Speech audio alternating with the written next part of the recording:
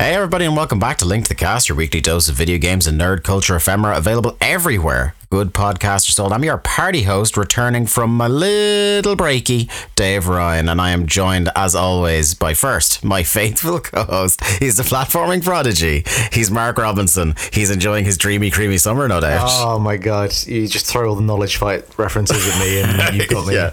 You got me in your back pocket. I've been meaning to do that for weeks, and I just keep forgetting every time the light goes red on my mic. Yeah, I'm good. I'm currently up to, I think I've completed 8 games this week so far. So, you know, as you can presume from that, Maria's on holiday at the moment. So, yeah, I've just... My little handheld that I've picked up, I've not really been able to put it down this week since I finished college. And I'm going for some sort of record. I don't know what. There must be a Guinness Book of World Records for it. Saddest man And most games completed in a week. You know, they're probably the same thing. But yeah, I'm good. Mark, as well, before I move on to our other co-hosts here, we do this every year. We forget this. Is like just before E3 is the like official anniversary of the podcast. I guess it is. And we've missed it again. We've got it over the last couple of weeks. We've at some stage gone into year 8 of this thing. I mean, in fairness, I feel like you've probably been very, very busy with your other podcast and setting up the old Patreon. Which, by the way, congratulations! Thank you very much. Patreon.com/WCW Thunderpod. For those who are interested.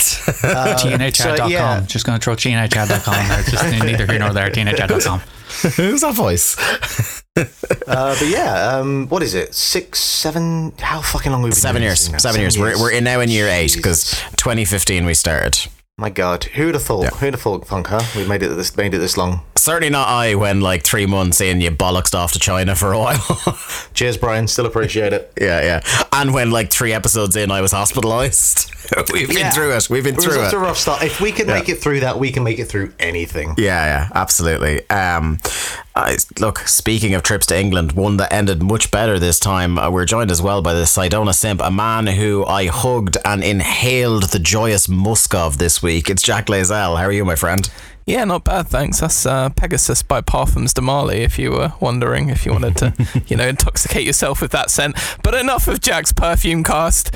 I don't have a Patreon, Dave, so I had no material to jump in with when you and Garrett were shamefully shilling your shit right there. TNHad.com. Don't worry. I was going to say, we'll just shill it again to fill that gap. Nah. I have a coffee account. Maybe I should shill that. Yeah. I actually just have a coffee, like just to drink, and it's lovely. That Jack people just put money into? Yeah. Something I hadn't reflected on, Jack, this week. So we were finally reunited after pretty much 3 years. And it felt so good. This last week, and it really did. But something I hadn't reflected on that I didn't give you credit for at the time is that, ladies and gentlemen listening to the show, I have never seen a man power down a calzone like I saw this man do at the weekend.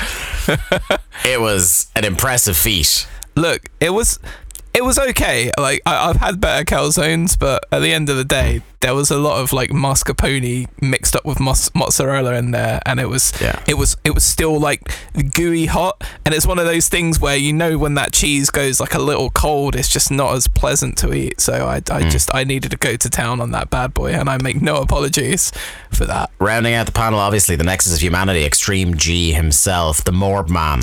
It's Garrett Kidney. I am in fact the Morb Man. He lives on Drury Lane. More bad land. Who needs your help to understand? There's God. A very deep cut Irish reference for you. I'm triggered. I'm extremely triggered by that, especially because and by the way, happy belated birthday. You celebrated a birthday this week. I'm so old. I was like when the Morbegs were on The Den was when I was at the age where children's TV proper embarrasses you. Yes. And I had little cousins who watched every single fucking episode of that shit. What, Molly and what was the name of the dipshit with the socks? I've suppressed it. Long since suppressed it. Dipshit with the socks. What a great kids TV show that must have been. I was about to say, we can't do any Bosco erasure here, Dave. We do have to shout out Bosco as well. Yeah, Bosco. The most fucking raggedy ass looking puppet you've ever seen in your life, with like a nightmarishly high voice. They go, hello children. Yeah, haunt your dreams. Fucking. That sounded like Robin Jesus. Williams' Mrs. Doubtfire. Yes. I was going to say, it just sounds like Garrett when he gets wound up. Yeah. Oh, shots fired. Mark is increasingly just like mentioning bad takes to me on this show now, just to get me going. He did it last week with the Sonic fans. Last week he was like, "Oh, the Sonic people are saying you can't judge the marketing," and just wind me up and away I go.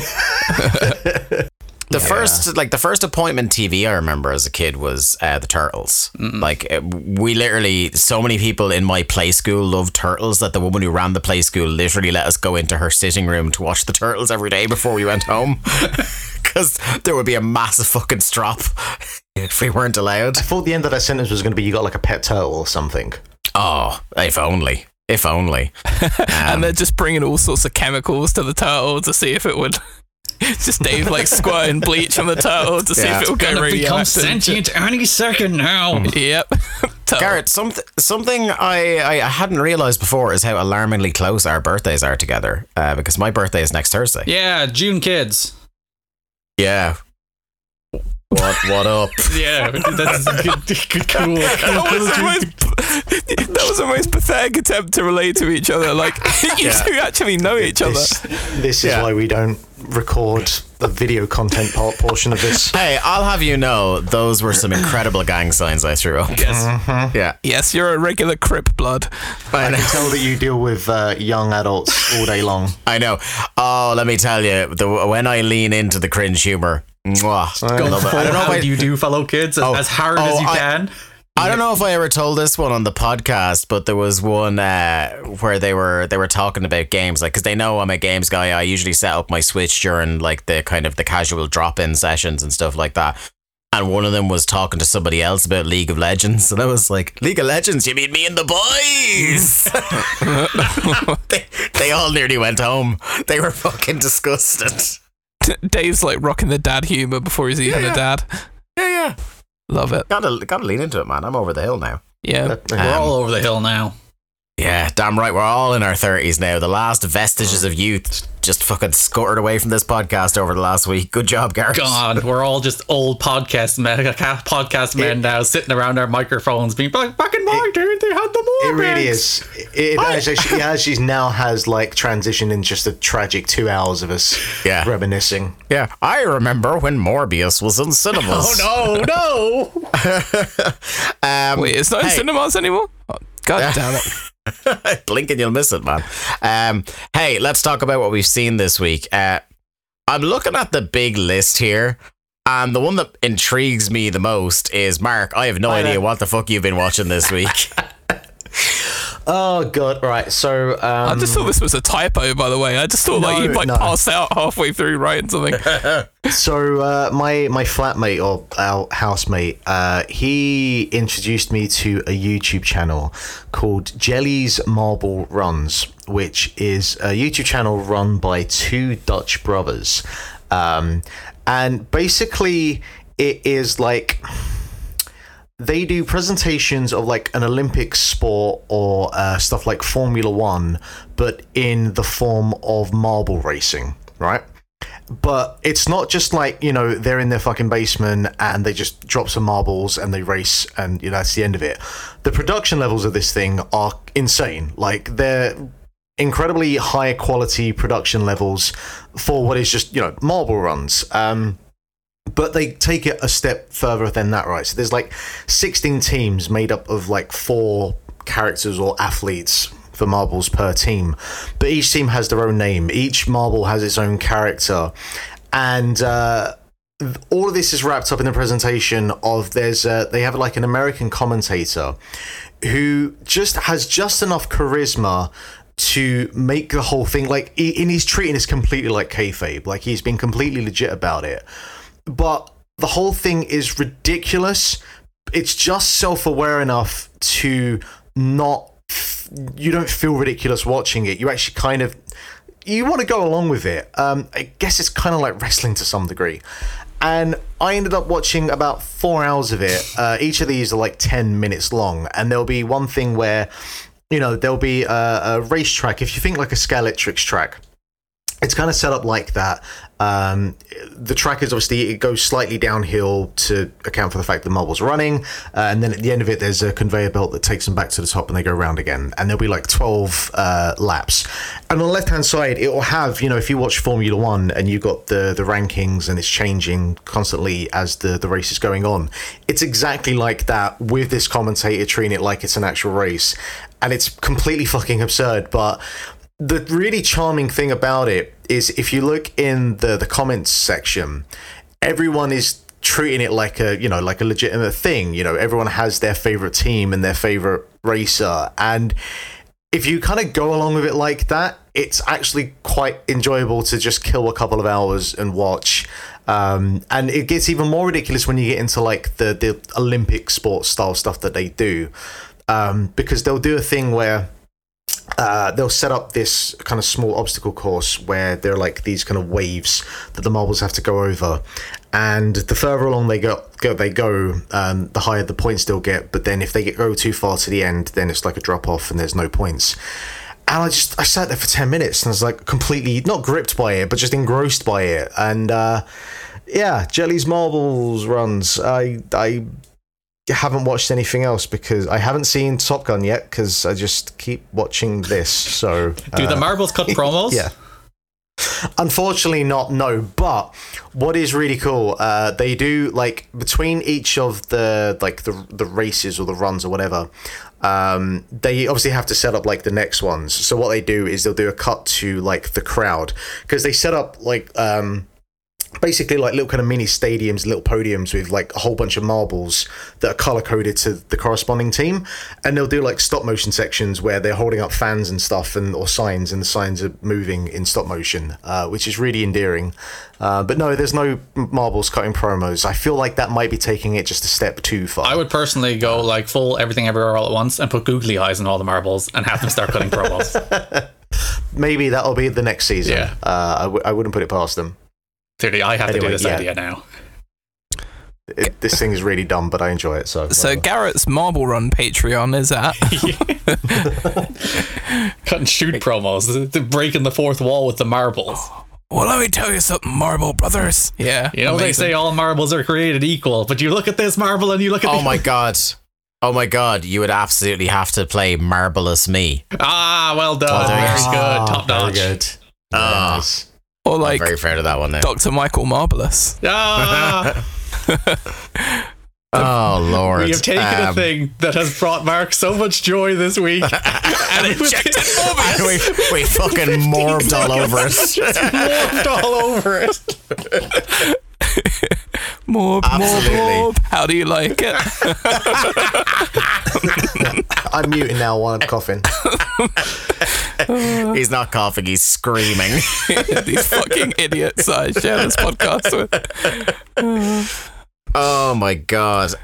Garrett, you have quite the slate this week of things that I have also seen in my week off.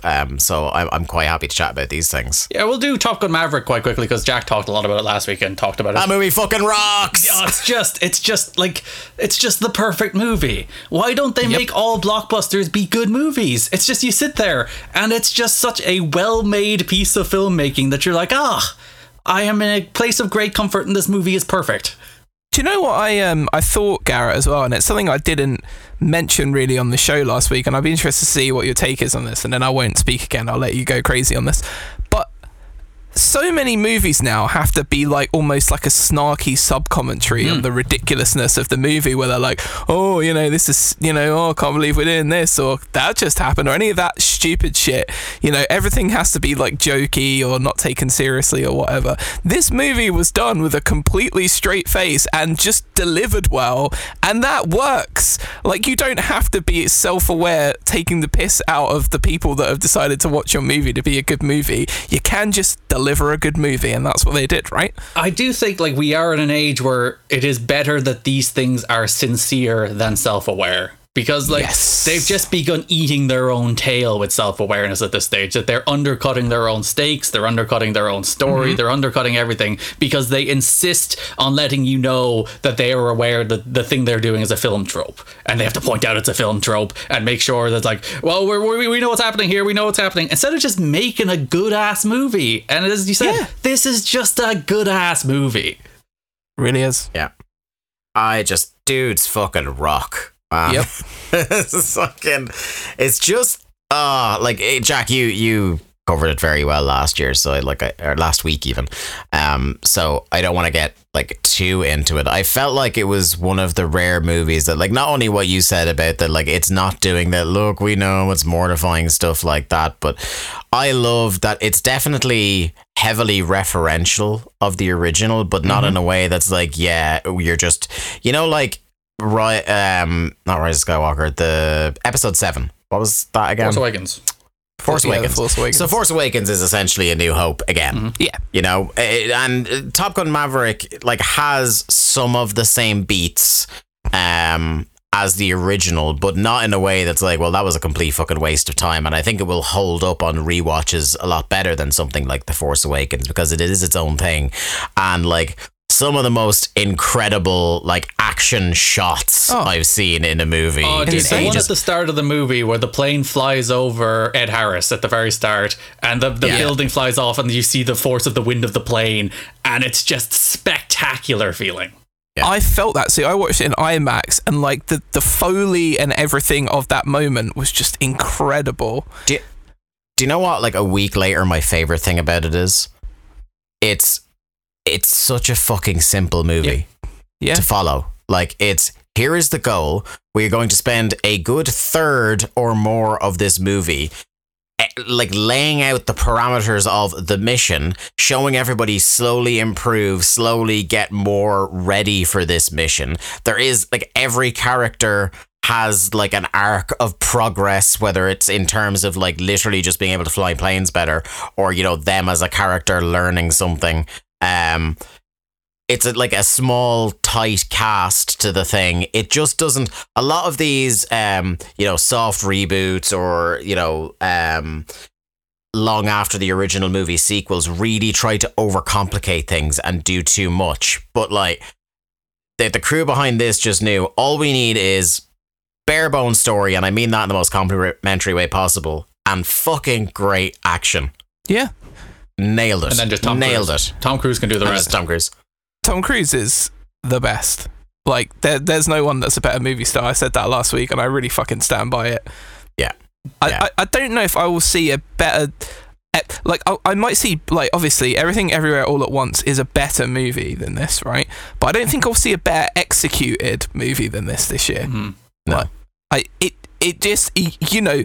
When somebody gets the absolute maximum out of their, you know, abilities or whatever, say like, I don't know, like to compare it to say like Mick Foley, right? Mankind, like he got the maximum out of his abilities as an entertainer that he was ever gonna get. He absolutely smashed it, and this movie does exactly that. Yeah. And you know, the other thing is like, it's one of the rare kind of sequels or soft reboots where you're like, actually that movie needed a kind of like a new one of those, you know, because if you watch that original and you try to kind of divorce yourself from the rose tinted glasses element, it's like it kind of is a pretty hokey movie now. The original Top Gun doesn't really hold up that well. I feel like it's more just the case that like this is the original Top Gun made for the times that it's being released in the same way the original Top Gun was very much made for the times that was released in. Oh yeah, 100%. Yeah. And there's very much just like, again, in work this week, talking to people who definitely weren't of the generation to properly enjoy the first one and wouldn't have the nostalgia for it, who just saw the second one and were like, that fucking rocked. Yeah. You know, so it works very well as a standalone. And I think, again, part of the beautiful simplicity of that movie is I don't feel you have to have seen that first movie at all. They lay it out really good. Yeah. And I don't know about you two guys, but I was getting a little choked up at the Iceman segment. Yeah. Oh, I got really choked up. Like, Val Kilmer smashed that bit. Like, he didn't really talk. He just, everything he said with his eyes. And like that is just that's a sort of example of like, you want to show a young actor how to convey emotion, because too many films spend time telling us how to feel about something rather than showing us how to feel about something. You want to talk about a guy who it's so sad that we don't get to see that guy ply his trade properly anymore because of his illness. Yeah. It's really gutting. Like, one of my favorite go-to college movies was Tombstone. I'm obviously a massive advocate of Kiss Kiss Bang Bang. Great movie. I gotta love that, like, at a time where, you know, he probably could have written his own check and gone and done like big franchise movies. He went, no, actually what I want to do is do a one-man show as Mark Twain. Yeah. Under heavy prosthesis for a long time and just not bother with being in movies. Yeah, he's just a kooky artist guy. Yeah, because of some of the action movies and stuff that he did, I think people just assumed he was this sort of guy. But especially like those Batman movies are probably the thing. Like when you say Val Kilmer, that's probably what people think of first. And of course, those are a very particular kind of movie that probably color people's opinion of him as an actor. Mm-hmm. Yeah. Yeah, but I'm the high man on Batman Forever. I think both of those movies rule, but that's just me. Yeah, Garrett. Batman Forever's great. Like, that's the height of the sort of camp movie. It's just perfect. I love it too, but I know based on, you know, myself and Garrett's side hustles, you can't really go by what we enjoy as a barometer of we taste. We're just horrific sadists when you think about it. Yeah. Hey, at least TNA had high points. All right, Dave. What are you talking about? Obviously, he's never seen Enos. Yes, you're right. World Championship Wrestling was terrible. No, I mean about Thunder specifically. Hey, Thunder started literally the week of their biggest show of all time. Yeah, which bombed in terms of like creatively, but they were still. Look, I'll smack you back into line on World Championship Wrestling if needs be, my friend. Okay, well, you know what you should have done? You know what you should have done is not started with me by making me watch a whole bunch from the year 2000. I know. It's kind of your own fault. No, I very much enjoyed doing that to you. Hey, Garrett, I haven't got to talk to somebody about this properly yet, but you watched Stranger Things 4. How did you find it? I was one of those people who was very like fatigued with Stranger Things already. Like I thought the show was just spinning its wheels for 2 seasons. Like it had the first season, which was a big hit. And then it's like, we don't really know where to take this next. So we're just going to tell some generic monster stories that throw back to the 80s and hope for the best. And like, it's like they didn't expect to get ordered for a second season. And they're like, oh fuck. This is now like the biggest show in the world and we actually have to do something with it. So like for those 2 seasons, I don't think they're terrible, but like the degree to which I could remember them by the time you got around to the next season is minute. The only thing I really remember now about season 3 is that Maya Hawke shows up and she just like everything I've seen her in, like she screams like megastar on the screen. Like she has this presence, like given, you know, her parents, that is very understandable. But yeah, that's the only thing I remember from season 3, and it was in a mall. Yeah, there was the mall season. That's what everyone knows. It's the mall season. What else happened there? I don't know, monsters. Yeah, so my expectations were like on the floor coming into this. It's like, yeah, I'm going to watch it because I watched the other 3 seasons and this is like the first volume of the last season they're going to do. So fuck it, I'm in. Yeah, I was the exact same. I was like, I have no emotional investment in this thing anymore. I don't really care about it. But it is still a humongous television property, so I will keep watching it. And then I watched it, and I think it's the best season by far. I think it's really, really good. I think it might be. It really, really is. Like, they very quickly, some of the things I didn't like about season 3, they either binned them or made them make sense. Some of the new characters they've introduced, I really like. I really love Eddie. Some of the characters that were kind of like maybe bit part characters that they've like given a more beefed out role to, I've really enjoyed. I am a huge Murray fan. Yes, Kung Fu Master now. Yes.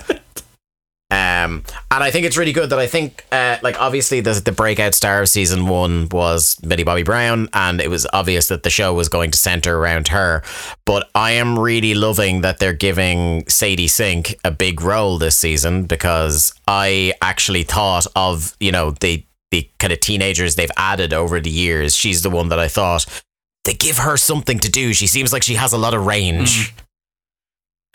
I think like all the characters, I think they do decent justice this year. Like I think all the character pairings, because that's the thing this show does. It silos off characters by themselves and pairs them off, and then brings them together, which is the natural TV format. But I think all the character dynamics work. I think just the tone of the show is a lot better, where it is legitimately spooky. Like there's those scenes where bones start breaking and people start snapping, and it's like it's good body horror. I wasn't prepared for them to do that. Yeah. I was pleasantly surprised. Yeah, I really enjoy. I thought I have to, all these episodes are longer than an hour. Some are like 90 minutes, and I know the last two I think are like 2.5 that haven't come out yet for this kind of season. And for a show to have episode lengths that long, and for me to think, oh, it's still actually, it's really good, it's worth investing in, and I'm not checking the clock, a huge thumbs up to them, especially for, as we said, a show I'm not particularly interested in. But I think that, like, obviously it's very Nightmare on Elm Street inspired, very, and shamelessly, they're not hiding it. Yeah, Robert Englund literally shows up. Yes, he is in the show, so they're like, yeah, this is very Nightmare on Elm Street this year. We have a very Nightmare on Elm Street villain, and I think that villain works really well. That the entire vibe works really well. The trips to like the Upside Down, I think, are pretty cool. And just all the ideas they go for, and obviously all the kids have discovered Kate Bush, which I think is a net good. Yeah. I mean, that's the only way I really knew what was going on with this, when everybody started getting into Kate Bush. I found it weird, because it's like the Kate Bush song is in the first episode, and I was like, really? That's like, it's a good song, obviously, but that's not. And it's a pretty damn good montage it's cut to as well. Yeah. Which Kate Bush song? Running Up That Hill. Oh, right. Okay. Yeah, I mean, that's a classic. People didn't know that song. It's like a running, like, it's not quite a one shot, but it's like this sprawling take of what pretty much every character is doing, cut to Running Up That Hill. It's great. In fairness, there probably is a generation of people watching the show that have not heard of that song or heard of Kate Bush before. Like, that's going to happen. Obviously, it's they all saw WrestleMania 25. Oh, God damn it, Dave. Yeah. What am I going to do, you two? But the way they use that song at the end of, I think it's the 4th episode, as you said, the episode that focuses a lot on Sadie Sink. Tremendous stuff, just excellent stuff. It basically becomes a motif for the season. It's a reoccurring bit, and yeah, it's a great song. It's a very well scored show anyway. Something you hit on there, Garrett, like with the Upside Down stuff, some of the decisions they've made in shooting and in terms of effects, I think have paid off really well this year. The practical effects on the antagonist, I think, look fucking rad. They will stop using CGI. Use practical effects. They rock. Yeah. There is one really like cleverly shot bit involving like a bed sheet being used as like a rope to climb from the Upside Down back to the world, and the way that whole thing is shot is fucking class. And like that whole last episode, by the way, the Massacre at Hawkins Lab, the last episode of this, like, part of it, this volume, because the season's split in two, best episode of the show. Like, it ties so many of the little things together that they're like, as I said, they're finally moving this story and this plot forward in a way that's actually interesting instead of just running on the spot. And not in a like Game of Thrones last season way where it's like, oh shit, we're running out of time. It's like, no, it seems pretty well paced. And so the other thing as well, maybe the one like bit where I kind of cringed a little bit is they do the thing that some movies do, and actually a movie I'm going to talk about in my segment, where they clearly are superimposing a slightly older person's head onto a younger person's body. Or they're de-aging, or they're doing whatever they are. Stop it, no. So they do backflashes, I won't say how or why, to 11, when the age she was in the first season, slightly before the events of the first season. But because they're new scenes, it's new footage, so they're essentially like superimposing current day Millie Bobby Brown's face and de-aging it onto a child. And it looks really weird. That must be one of the first times that de-aging has been used on someone under the age of like 30. It's not just in Marvel movies to make people look like 60-year-olds look 35. Yeah. And it's funny because it's the bit about the movie I'm going to talk about that I took most exception to, but we'll get to that in a bit. I just wanted to ask one question, right? Because one of the big things about like the original season of Stranger Things and the effects of it on a lot of kind of pop culture and films and television afterwards was the kind of like 80s-fication for a while afterwards, and that show in particular, like, and I feel like there are still elements that you would find in seasons 2 and season 3, like the mall in particular in season 3 is like, here is the 80s, like just slap bang this building. Do they do anything? Obviously, they're using Kate Bush, and so the soundtrack is still pulling from that. But like visually, or is there any like kind of pop culture references? Like, is it still feel honestly, like it's trying the most interesting thing for me is thematically, because like one of the big themes running through the season is moral panic associated with D&D. And I think like leaning into that stuff, leaning to that like 80s moral panic. Yeah, it's the satanic panic. Yeah. That's my favorite thing. Interesting. That's my favorite thing, because there's still stuff with like the commies, and there's still like some loose kind of 80s reference. But I think in the hitting you in the face that it's the 1980s, stuff has receded, and it is, as Garrett said, more thematic this year, which I really do enjoy, I have to say. Yeah, Stranger Things 4, man, it's pretty damn good show. Big two thumbs. If you were one of the people who was like, oh, after these seasons 2 and 3, I'm kind of out, watch season 4. It's really good, and you don't have to remember what happens. They catch you up on everything that's important. Yeah. I'm gonna go to my one next. So I saw the new Alex Garland movie, Men, this past weekend. Every time I see that title, I feel the urge just to say, "Am I right?" at the end of it. Yeah. And it's very much, it's funny, like it's very much like it's one of those things where I've seen a lot of people talking online about it, and it's just like it's like the third film of his in a row that has a lot of theme or subtext about women as victims of men, and people talking about whether it's appropriate for a straight man to make that commentary. It kind of shutting that capital D discourse out of the way for a minute, like as a piece of cinema to enjoy by itself. I liked it quite a bit. Like, I don't like it nearly as much as I like Ex Machina. I like it a lot more than I liked Annihilation. It's Jessie Buckley is this person who came absolutely out of nowhere. Was it maybe a year ago, if anybody remembers, when I'm Thinking of Ending Things came out on Netflix? No, I mean, just Jessie Buckley, like I saw her in Beast, which was maybe 2017. Yeah. But like in terms of like everybody being like this person. My God, this person. It's definitely the last year, 18 months. I guess so, but I honestly, anyone that I begged you to watch that movie, didn't I? Like, it's that's so good. And I feel like she probably has similar vibes in this, right? She's like, and it's a two-hander, because it's Jessie Buckley as the lead character, and she's somebody who had a very destructive, abusive relationship that led to it's revealed very early on, led to the suicide of her partner. And she is going to this like sleepy village, renting out, like in sort of like an Airbnb situation, renting out this country home in the middle of nowhere, to try and kind of like recover and rehab from the trauma of all that. And she is basically set upon in various ways by the Denzians of this village, all of whom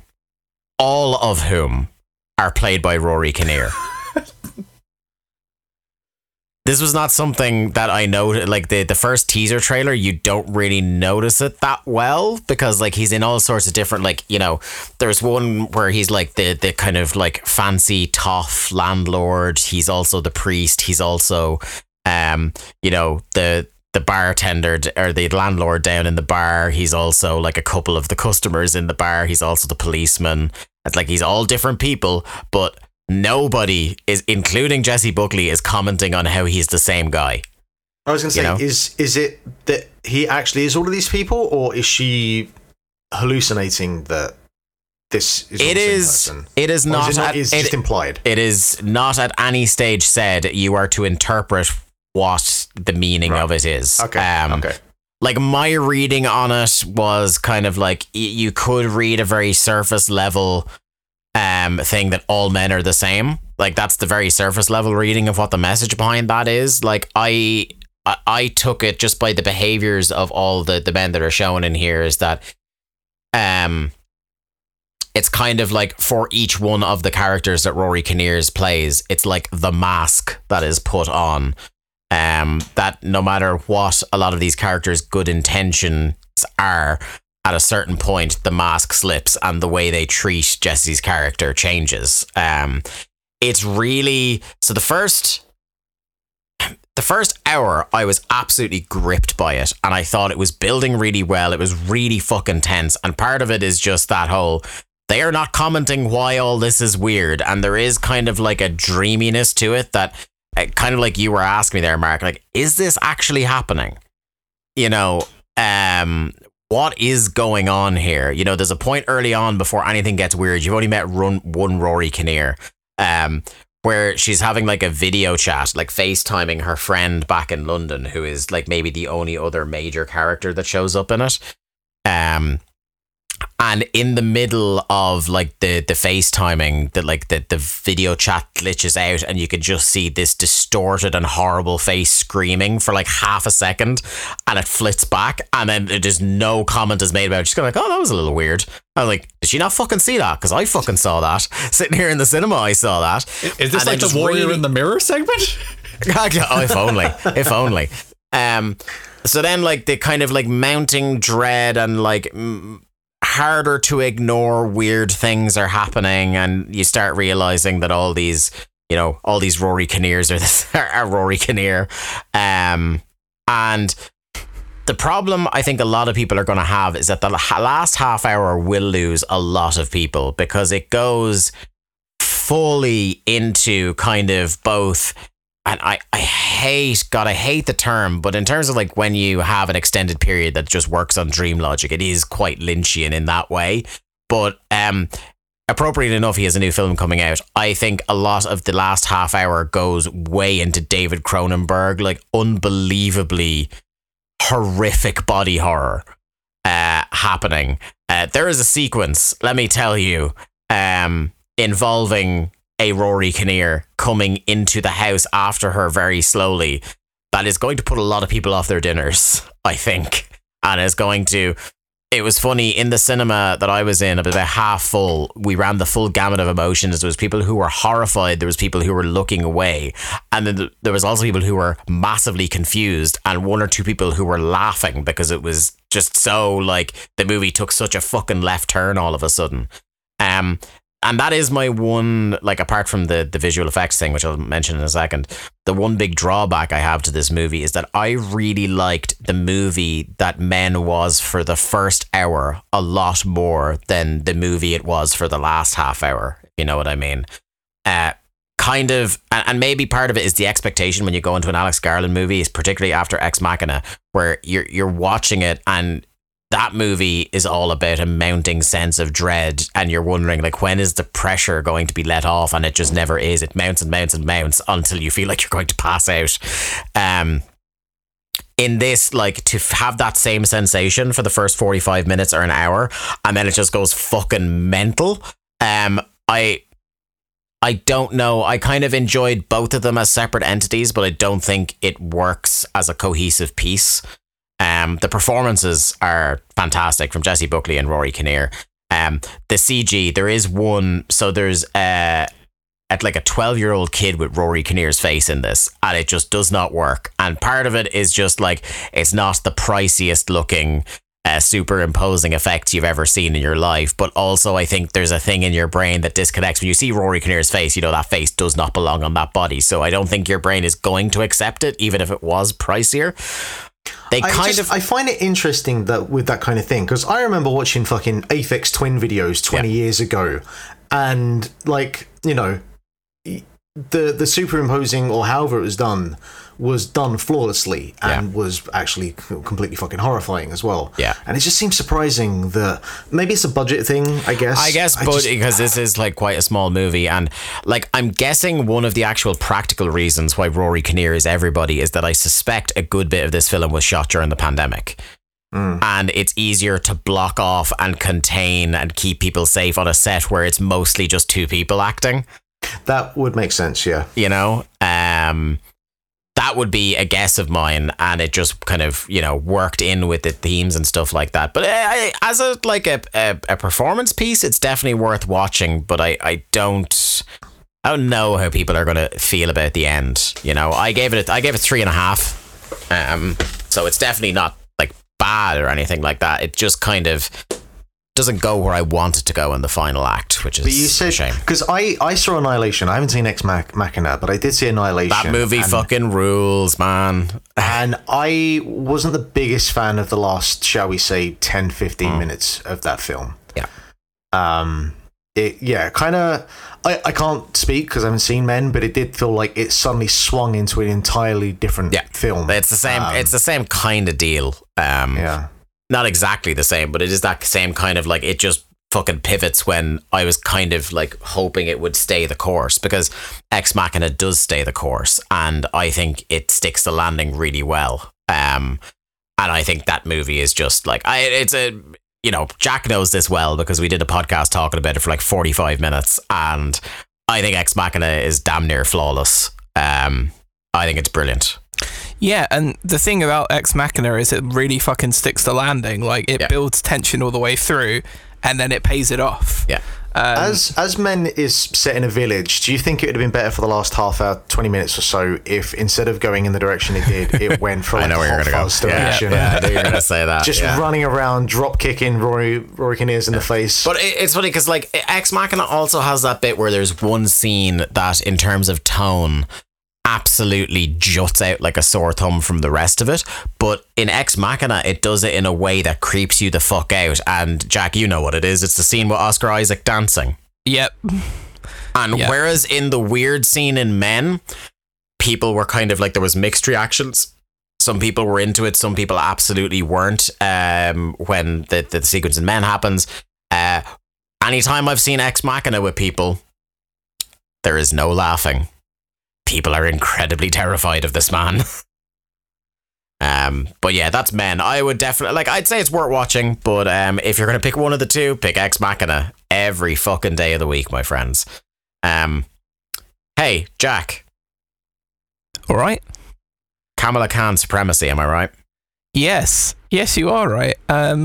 Miss Marvel is really good. I have also seen it, by the way, and yes, it is very good. Yeah, there you go. I think I had little to no expectations really of this, so this was the one I was most worried about because I fucking love the Miss Marvel comics. Yeah, I didn't really have any experience with the Miss Marvel comics, but I really, really enjoyed the vibe they went for here.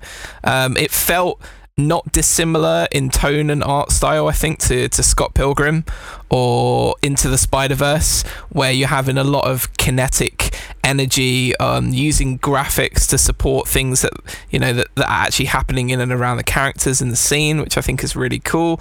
But most of all, just the actress that they picked to play Kamala Khan is fucking pitch perfect as like a just sort of disenfranchised teenager who's really into something and her parents just don't understand it. I think that story is never going to not be relatable, and I think if you execute it well, like, I'm going to be a sucker for it 9 times out of 10.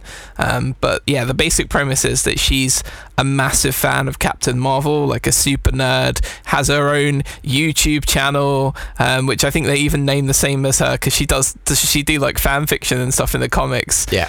Is it like Baby Sloth or something? Yeah. And they basically took that premise and gave her a YouTube channel, which makes total sense. It's doing a visual medium in 2022 and nailed it, by the way. And by the way, I she kind of wants like to go. the fact that her YouTube channel has like 10 views on all her videos. It's not that like she's a viral hit or anything. She's doing it for the passion. Exactly. She just really, really loves the idea of it, and I think that was super cool. Do you know what blows my fucking mind? Go on. This is her first acting role. That's crazy, isn't it? Because she's incredible, this actress. She's so good. Yeah.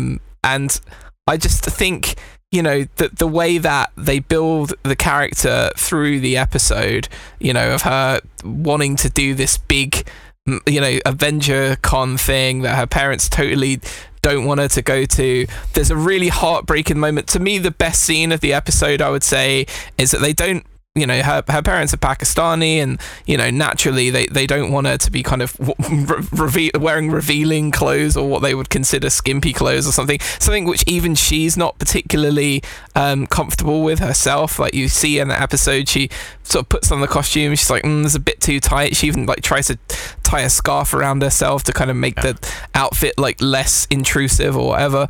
But the moment where her parents are like, obviously see how much it means to her to go to this Avenger Con event, and to the point where her mum's like asked her dad to accompany her and makes her a Hulk costume, and then her old man bursts in with his face fully painted green, wearing an even bigger Hulk costume to be like, I can take you to the thing. And it's just heartbreaking from both perspectives, because she really doesn't want to do that. Like, she's a Captain Marvel stan, she wants to dress as Captain Marvel, and she wants to go with her buddy / potential romantic interest, who, it feels like that's where I kind of drew the parallels with the Spider-Man movies, because I feel like that the sort of supporting character in this is very much just Ned Leeds from the Tom Holland Spider-Man very much a movies, man in a chair. Yeah, he's a Superman in a chair, but it doesn't matter, because I think they build his character really well, and they have an interesting relationship. But she's almost put out and upset by their efforts to be able to get her to go, and just the wistful look of her old man when he thinks that she's gonna be really excited and happy, and he's standing there looking sad with his whole head painted green. It's just heartbreaking and hilarious at the same time. And one thing that I think they pitch so well in this episode is that they get the melodrama and emotion that you feel as a teenager down pat really well, without it feeling cheesy. Absolutely everything is the biggest thing in the world. Exactly. But it doesn't feel cheesy. Like, it feels they pitched it just right, and that was what I loved so much about this, is that from a tonal perspective, it just felt like a really cool teen show. Then you obviously have a bit of superpowery stuff happening towards the end, because, spoiler alert, Miss Marvel ends up being a powered person. And I hope they carry the tone, and it doesn't just become like another comic book show. That's legitimate. That was my biggest takeaway. It's like, I liked this first episode so much as just like a grounded show about this family that I'm almost sad it has to be a superhero show now. Yeah, exactly. But I hope they don't go too far in that direction. But obviously they're going to have to do some superhero stuff. It is that's the course they're going to go with, and I would imagine that they would want Kamala Khan to be involved in the MCU, and this is kind of introducing her and setting her up and everything. But my God, I just hope they keep the family dynamic, the like her and her brother and her and her parents and like her and her mate and everything. I hope that stays all the way through, and it doesn't just become another kind of procedural superhero where they build a big bad and then she just defeats them easily, and like you lose the cool subtext and character stuff that they put into the show. But tonally and the feel of this show, it's just so bright, kinetic, and just put a massive smile on my face. One of the interesting things I think, Jack, is how this acts as like the other side of the coin to The Boys, in how it approaches superhero culture in a world where superheroes exist. Yep. You know what I mean? Like, this is The Boys is the show where absolutely everything's the worst. It's the fucking, like, every way you can think of capitalists exploiting superheroes being real is done. Pretty much every superhero is a massive fucking arsehole, or criminal, or worse. Whereas this just shows the really nice idealistic side of, like, this is how I would be if I was a teenager and fucking the snap happened in real life and all that shit. I was like, this is exactly what I'd be like. I was like, these guys are fucking awesome, you know? One thing I also thought was really interesting is how they change. It goes to show where the priorities currently are in the MCU, that they completely changed her origin story from the comics they're lifting from, because in the Marvel Now run of Miss Marvel, she gets her powers because she is an Inhuman. Yeah, the Terrigen Mists. Yes, but they had their chance with Inhumans twice, and they have done it in a way twice that obviously... It's very funny that, like, at one stage, because they couldn't have the X-Men, Marvel were pivoting towards, like, any mutant stuff, you know, it's Inhuman-related shit. We're gonna really get behind the Inhumans. That shit fucking bombed. And I was like, terrible. Get these people as far away as possible, except you can bring Black Bolt back once to blow his head out. Oh, they did blow his head clean off, yeah. There's no Terrigen Mists, there's no Terrigenesis. I just think it would have been a lot to introduce that, though. I don't think it would have worked at all. You see, like, it happens after the events of... I can't remember, is it Marvel Infinity or something, where basically there's in the comics there's an event, I think it's Marvel Infinity, where there's like something happens on Atalan, the Inhumans kind of floating island thing, and it I can't remember whether all the Terrigen Mist gets released or the island crashes or something like that, but basically, like, Terrigen Mists are released all over the Earth, waking up a huge amount of potential Inhumans, and that's how, like, Kama gets her powers. That did happen in Agents of S.H.I.E.L.D. Oh, really? Yeah. Where they did it released into the water supply or whatever, and that's where we get a bunch of humans from. Yeah, that's essentially what happens in the comics. Yeah, and then one of those seasons was like a sort of, you know, Monster of the Week type style thing where they were tracking down different Inhumans who were just showing powers. But in this case, it's it's definitely, we are staying away from that. Her powers seem to be derived from these mysterious bangles that her grandmother had. Magic bangles. Yeah. And not just the bangles. Yeah, there was no Eternal Flame in this show. There was not, except that in my heart for this whole show, because it was very, very charming, I think, is the how I'd wrap it up to say. Yeah, and do you know what? I don't think there's many ways that you could use the song Blinded by the Lights by The Weeknd that wouldn't really irritate me, but it just felt perfect in this show because she's exactly the right age for her favorite song to be Blinded by the Lights by The Weeknd. Can I say one of my favorite performances of an embarrassingly cringy I'm a cool teacher I've seen in a while? Oh, the guidance counselor guy. Yeah. Oh, he is shocking, isn't he? Yeah, he is, yeah. I wanted to shout out how this show looks, by the way. I think this show looks great. Yeah. It looks vibrant. It actually, like, so many of these Marvel properties, especially the TV shows, are just like dull to look at. They're just so unimaginative. And I think this show's the exact opposite. It's really interesting to look at.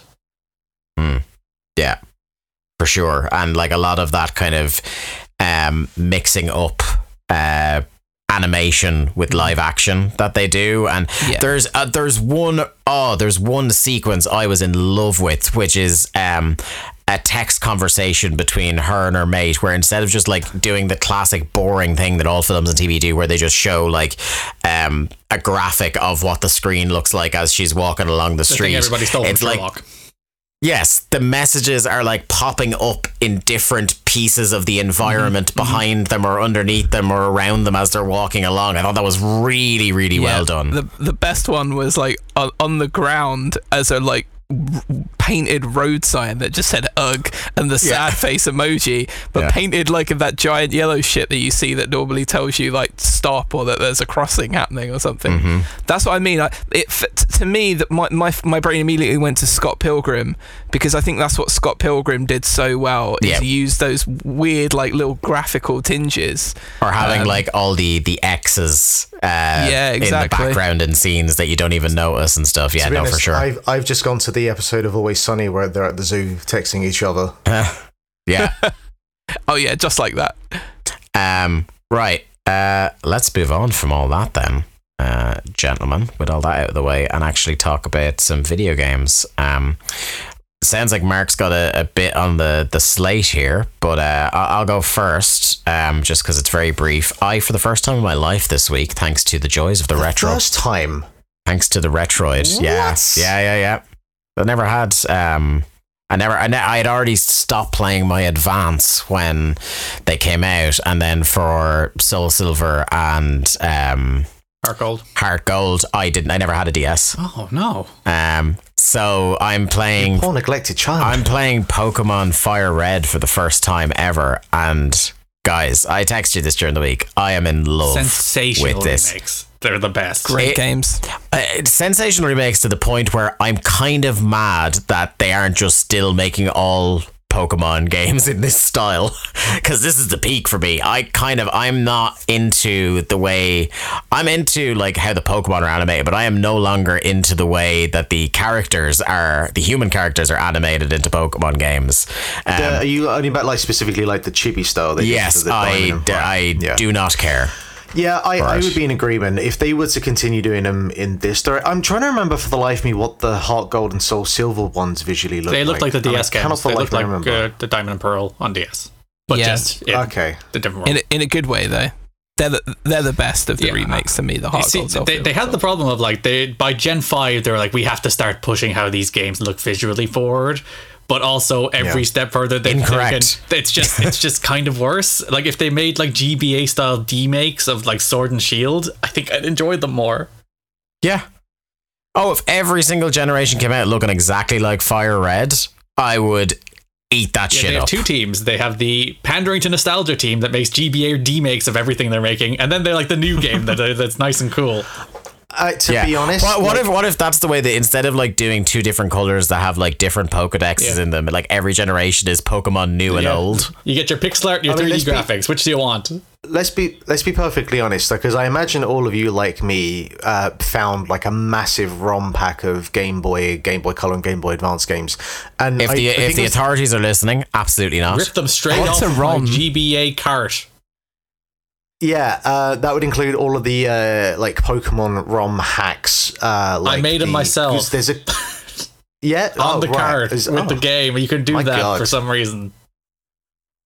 Extreme Game Hell Designer. Yeah, like I imagine there probably is like D-makes. I mean, did you see the other day? There's a fucking Game Boy D-make of Elden Ring that you can download and you can play. Like I have it on my fucking Mayu Mini. So, like, you know, they probably exist somewhere, because I would be in agreement. Because I played Fire Red at the same time, and I've actually just started picking it up and playing it again around about the same time I guess you started as well, Dave. And it's just that perfect, like, because you go back and you play the original Pokemon Red or Blue, and it's fun and it's fine and it's charming, but it's still the Fire Red is still extremely recognizable as the Gen 1 Pokemon game, but they have fixed every complaint you could possibly think of about the quality of life in that. Yeah, it looks so clean, and like, you know, like just the colors are there. It's just the color is more than anything else. Do you know what else? The EXP bar. It's the greatest EXP bar. where it's just a simple blue one. It goes up, and then the ding when it fills up. There's something so immensely satisfying.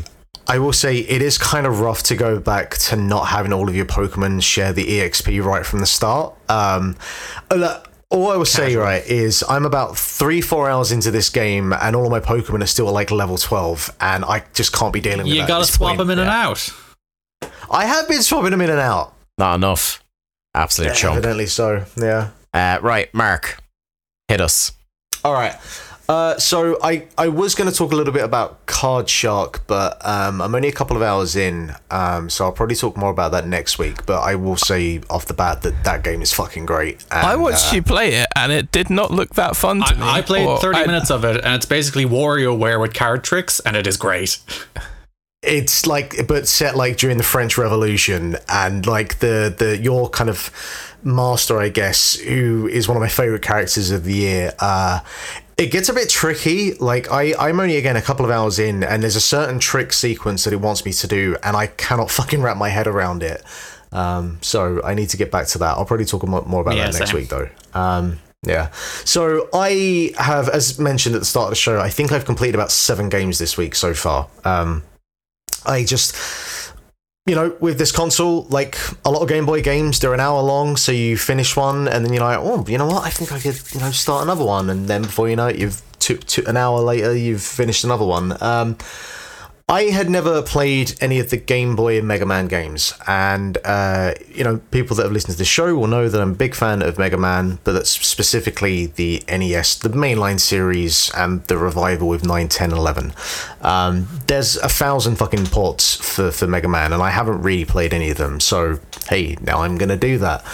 The Game Boy ports are kind of weird because they were outsourced to begin with, but like they're pretty much one-to-one to some degree of like their counterparts. So I've played Mega Man 1, 2, and 3 for the Game Boy so far, and they kind of follow Mega Man 1, 2, and 3 for the NES, except for a start, the original Mega Man on the Game Boy might be the most difficult game I've played, or is at least in the top 5 of games I've played of all time. Like, if anyone that is able to complete that game without a save state, you have my respect, because for a start, it's not like a one-to-one translation or a port in terms of the visual, like, real estate of space from the NES, like a CRT screen, I guess, back in the day, to a Game Boy screen.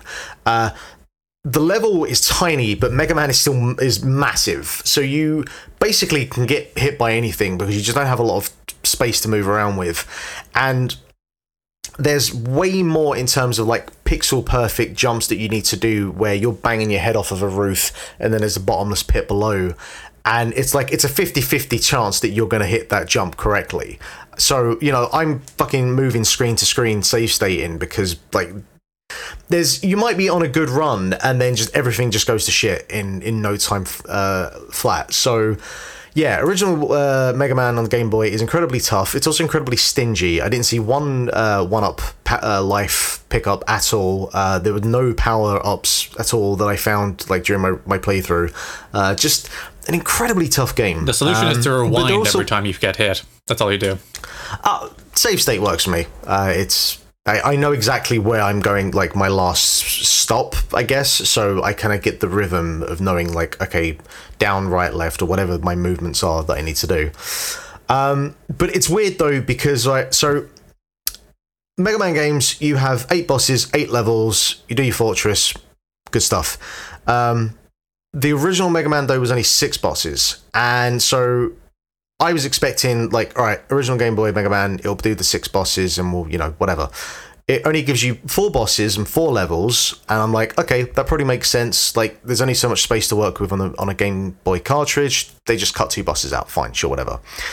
But you get to the end, and what the mainline games would do is you get to the end, and then you come to like a warp room where you do all 8 bosses again in any order, and it's like a boss rush. I hate it. That isn't in like the original Mega Man on the NES, so I wasn't expecting it to appear in the Game Boy one. It does appear though, but it's 4 of the bosses from Mega Man 2. So it cuts out 2 of the bosses from the original, adds 4 from Mega Man 2, and then for like the next 3 games, it's playing catch up with itself, where like Mega Man 2 on the Game Boy is kind of like a merging of 2 and 3 from the NES, and then 3 from the Game Boy is a merging of 3 and 4 from the NES, and it just, like, they're playing catch-up until they get to 5, which I haven't played, but I know is, like, an original game. So I'm guessing at some point someone from Capcom was like, what the fuck are we doing here? This is ridiculous. They're fine, they're serviceable ports. I guess if you had a Game Boy, you'd appreciate them for what they are, but they're incredibly tough. Way tougher than the NES games. I didn't realise until yesterday that there was a port. So I knew that there are lots and lots of different ports of Sonic the Hedgehog, the original. It's appeared on countless consoles and devices, like an iPad, including a new one in like 2 weeks. I know, right? Yeah. I was on Barry's stream last night, and he recommended the channel called, I think it's Stop Skeletons from Fighting, the guy from that channel does some really good stuff about, like, games that have had ports on many, many different platforms and kind of weird and unnecessary. And I've played a bunch of the ones for Sonic, but one of them I haven't played is the Neo Geo Pocket Color, which for some reason IGN gave a 10 out of 10, which caught my attention. IGN's like late 90s handheld reviews are just chaos. because they just throw tens at games. It's absurd. It's such a specific thing for you to be knowledgeable about, Garrett, and I love it. It's one of those things where you just look at, like, you know what games of IGN give it a 10 to, and then you see in the 90s where they're just giving 10s to just any old weird ass handheld port, and it's like, what is going on in these offices? Because let me tell you, this is not a 10 out of 10 game, alright? The original Sonic the Hedgehog is not a 10 out of 10 game. And it's like, so visually, it's kind of it harkens back to the like Game Gear and Master System versions of Sonic, if you've ever played them, which are kind of ports of the original Mega Drive game, but they're also sort of their own thing as well. So it's kind of like that visually, but then you have a spin dash and so this game came out like 1999, right? All of the levels are from Sonic the Hedgehog 2. Except they're not named the Sonic. So like Emerald Hill Zone is like Green Anchor Zone or whatever the fuck. Like they're all different names. But they used the soundtrack from Sonic the Hedgehog 3 on these Sonic 2 levels. So like during the Chemical Plant Zone, you've got like the Hydra City soundtrack playing in the background. And I'm like, obviously this was outsourced as well. This was actually, I think this was SNK directly ported this. And it's like, did they just like Sega go, yeah, fuck it, do what we want, we don't care, and someone who hadn't played these games before but had a bunch of the assets and the levels and the songs just went, oh, that kind of works with that, fuck it, I'll put those together then? Or was this like a conscious choice to say, nah, or we don't have access to the Sonic 2 soundtrack, but we nabbed this from Michael Jackson, so we have the Sonic 3 soundtrack, fuck it, we'll use this. I don't understand how this happened, and it's kind of jarring, because having played a lot of Sonic 2 and Sonic 3, to have these two kind of smashed together like that, it's weird. It's Sonic though, like it's 10 out of 10. Why are you calling it fine? It's not 10 out of 10. Do you remember when a few years ago everyone got mad because they put out the Neo Geo ports on 3DS and people bought it and thought it was just like OG Sonic? That's good stuff. And they were very upset. What would have been better if they'd done that, but it was the Game Boy Advance port of Sonic the Hedgehog, which I don't know if you've ever played that version of it. Is this the port of Sonic the Hedgehog or Sonic Advance? No, Sonic Advance is its own separate game. Yeah. And it was actually pretty okay. The Sonic Advance games are great. Yeah. All three of them, and Sonic Dash on the DS, they're great games. The port of Sonic the Hedgehog on the Game Boy Advance is probably the worst version of that game, because basically it's Blade Runner Enhance to about times 10, so you can see about that much of the screen, and Sonic takes up about 2/3 of the screen, so you can't see shit. It's not great. Right, so I googled IGN games that got a 10, and the only system in the history of video games that has more 10 out of 10 games according to IGN than the Game Boy Color is the PlayStation 4. Every other system is inferior to the Game Boy Color, with 10 out of 10 games like Mario Golf and Magical Tetris Challenge and Metal Gear Solid on the Game Boy Color, which I haven't played, but if that game's a 10, I will give IGN $1 million. I have, and I really liked it. I know what I'm doing tonight then. Like, that Metal Gear Solid game was really, really good. I think it was a remake of the original Metal Gear for SNES. They've also given Super Mario Bros. Deluxe a 10, which I guess it's still Super Mario Bros., so that kind of... They can get away with that one. Sure. Link's Awakening DX got a 10. Yeah, fine. Oracle of Ages Season at Gold and Silver and Dragon Quest 3 all also got 10s. Gold and Silver a 10, that's fine. The Oracle games, I mean, they're alright, but... Can I ask a potentially stupid question? What does DX stand for? Because there was like a Tetris DX as well. Please don't say D-Generation X. I assume it's just Deluxe.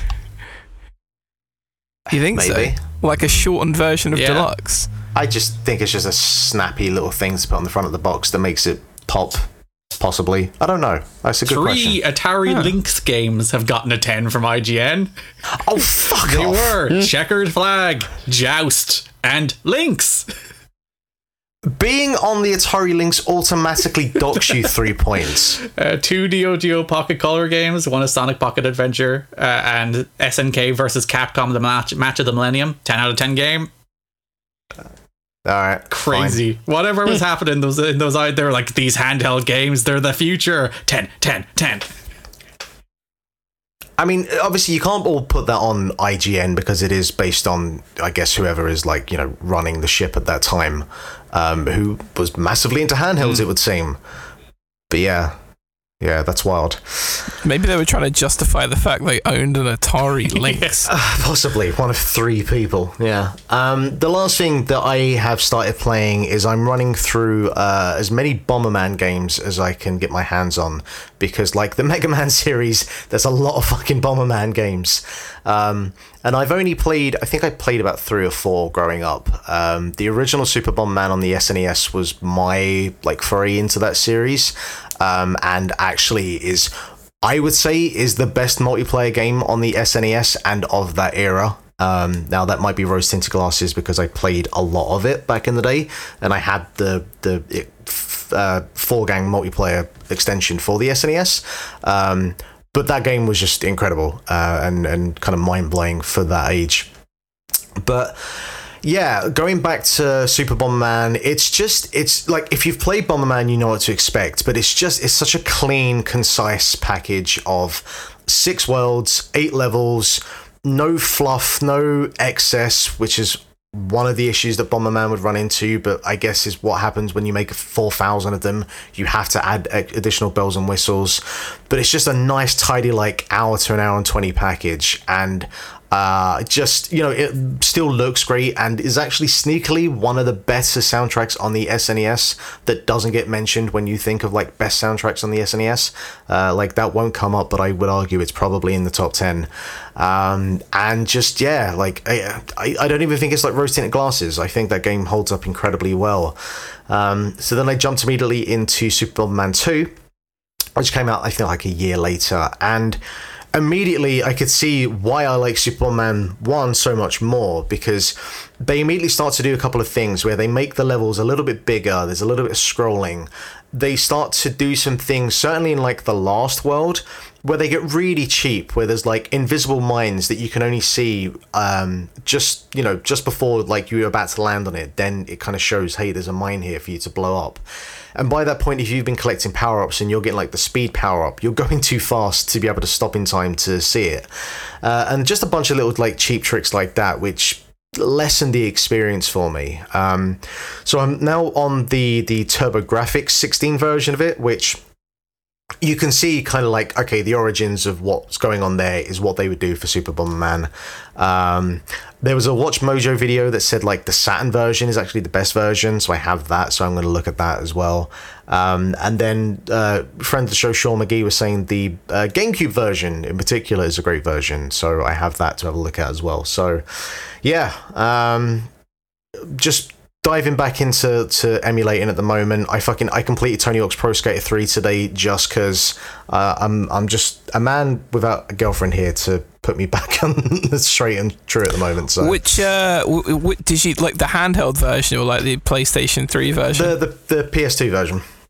All right. Oh, nice. Yeah, because playing it on my PC, I can get that running at 1080, and it's lovely. Well, you saw the other night when I was streaming Aggressive Inline. Yeah, it looks incredible. It looks really nice. Yeah. Is Aggressive Inline on your list of things to talk about?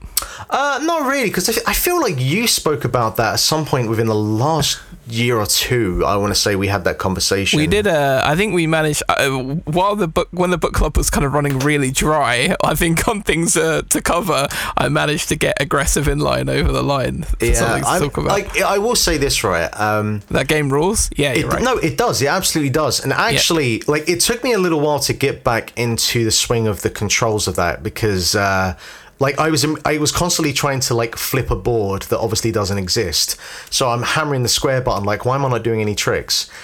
But once I got that little thing down, I do feel like the Aggressive Inline controls better than the at least Tony Hawk's 3. Like, I've been playing that, and Tony Hawk's 3, it moves too fast for me. I feel like Aggressive Inline goes at just the right pace that you feel like you're kind of fully in control of everything and can kind of move around. And I feel like the level layout and the design of the environments are way more, there's way more going on at that point than... Now, in fairness, like, Tony Hawk's 3 was on the original PlayStation as well, so I guess they were accommodating for that. I haven't played the Tony Hawk's 4 in forever, so I know that they built those levels a little bit more because there was no time limit on them. But they made the game more like Aggressive Inline. One of the things that I think is coolest about the Aggressive Inline levels, and I promise this will be all I say on it, is the fact that every level has a locked area, right? So in a Tony Hawk's game, you're completing that level, doing probably all the goals if you're anything like me, and then you never go back to that level again unless you're playing through with another character. Whereas in Aggressive Inline, at some stage you get to like the 4th or 5th level and you unlock a key for one of the first levels, and then you gradually go through and unlock all these hidden things. So you go back and then revisit the levels with these whole other areas, which are in some cases almost as big as the main level area that you played through the first time. And then it gives you an excuse to go back and adventure and explore again, which I just think is a really cool mechanic. It's like it's giving you like half of the game until you're good enough to unlock the other half of the game, which you do, and then you can have a different experience. But no other game has really had that same idea in this sort of format. Even Tony Hawk. Yeah, it's been great. I really enjoyed going back to that. And I also, and this is the last thing I'll say, I started playing American Wasteland for about 5 minutes, and immediately whatever I thought and enjoyed about that game when I was younger was not there this time, because I think it looks it looks worse than Tony Hawk's 3. It plays worse than Tony Hawk's 3, and it's clearly just we're living in a post GTA 3 world now. And it's obviously trying to do the sandbox thing. And I think it's like the 5-10 minutes I spent with it, I thought it was fucking terrible. I see. I really liked that game. The only knock on it... I really liked it when I was younger as well, though. The only knock on it, I think, in terms of the sandbox thing, is that to get from area to area, there are like these long corridors that you grind down and you can trick off stuff. And it's just such an unartful way to do it when you compare it to something like SSX3, where you have the little stations where there's different like nooks and crannies and different ways you can go and explore, even when you're doing the gap between tracks while it loads the tracks and all of the stuff in. Whereas American Wasteland is just like, no, here's a corridor that you can grind down, and there's like 2 or 3 different grinds, and it's quite clear that they're just loading in the textures for the new area while you're doing it.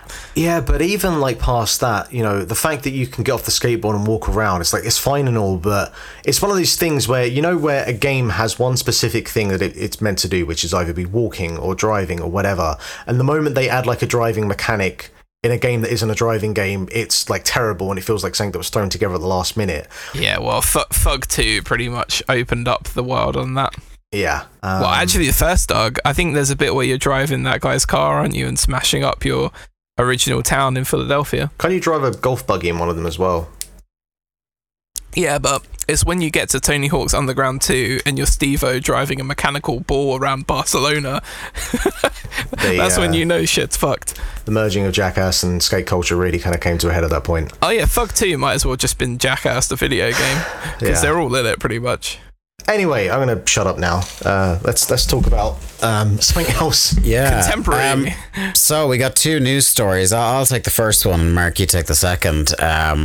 I suppose in news that I think it immediately was quite shocking, but the more you kind of sit back and mull it over in your head, it kind of was probably inevitable, just not necessarily you could have gone, oh, it was definitely happening this week. I kind of can't believe I'm saying this, but Jeff Gerstmann is gone from Giant Bomb. Jeff is like the elder statesman at this stage of video games media, journalism coverage, whatever way you want to dice that, is somebody who I think, I don't know about Jack and Garrett, but I think I can safely speak on behalf of myself and Mark to say he's one of the most influential people in video games in our lives anyway. I don't think this podcast exists without Arrow pointing down on the Giant Bombcast. I don't think I have nearly as much interest in doing podcasts as a medium.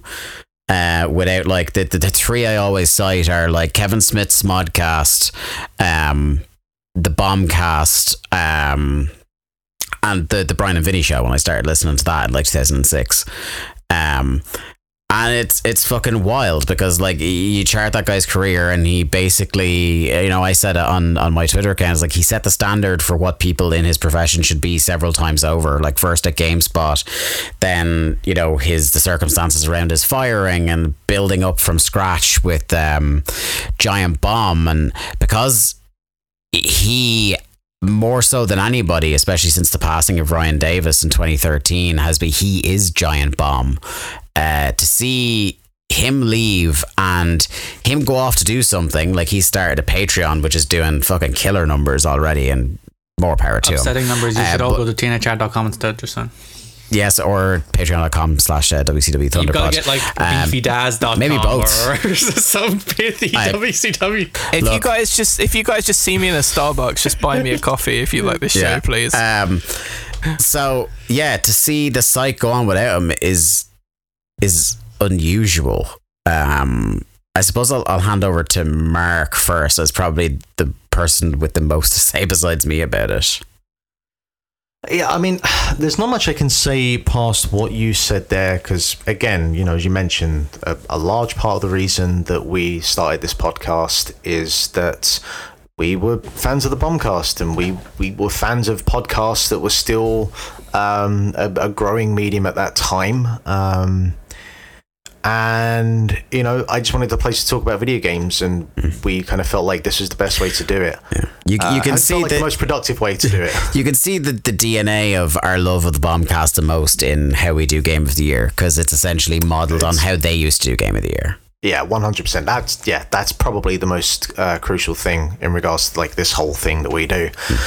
But, you know, just past that, again, as you mentioned, just in terms of like setting the standards, he is someone that, you know, and we can't obviously stand here and say that we can chart out his entire career and know the history of everything that goes on behind the scenes, but you get the feeling, at least in the sense that he's never compromised for anything. No. You know, he's always had his laurels that he's kind of stood by, as part of the reason he was fired from GameSpot to begin with. Yeah. And I think that, and that's actually the crucial thing as well, even with that, and people always bring that up, it's not a thing that he kind of rests his hat on. Then, like, that's, you know, the only thing, and you know, he could do anything afterwards, and you'll always have to refer back to that. I've obviously listened to a lot of interviews with the guy over the years, and he will talk about it if you ask him about it, but it's not a thing he brings up a lot to kind of go, I am on a moral plane above all of you people. You know,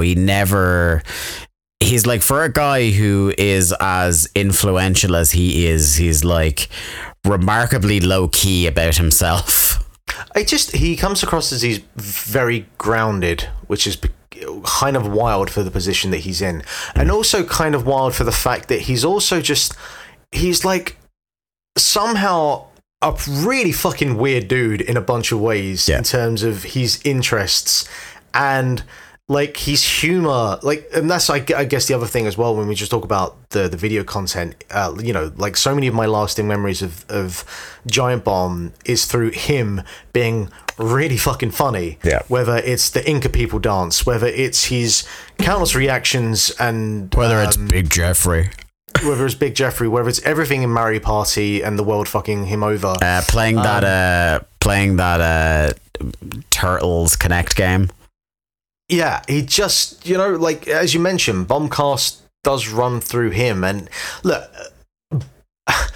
leaving aside the fact that Jan's statement was clearly a corporate statement that he had to read off, you know, I'm sure I know a lot of what he said came from the heart. And the fact is, you know, Jan is someone that was from the community from the get-go. Yeah. So I do know, I feel that he was authentic of what he was saying, even if it was a written statement.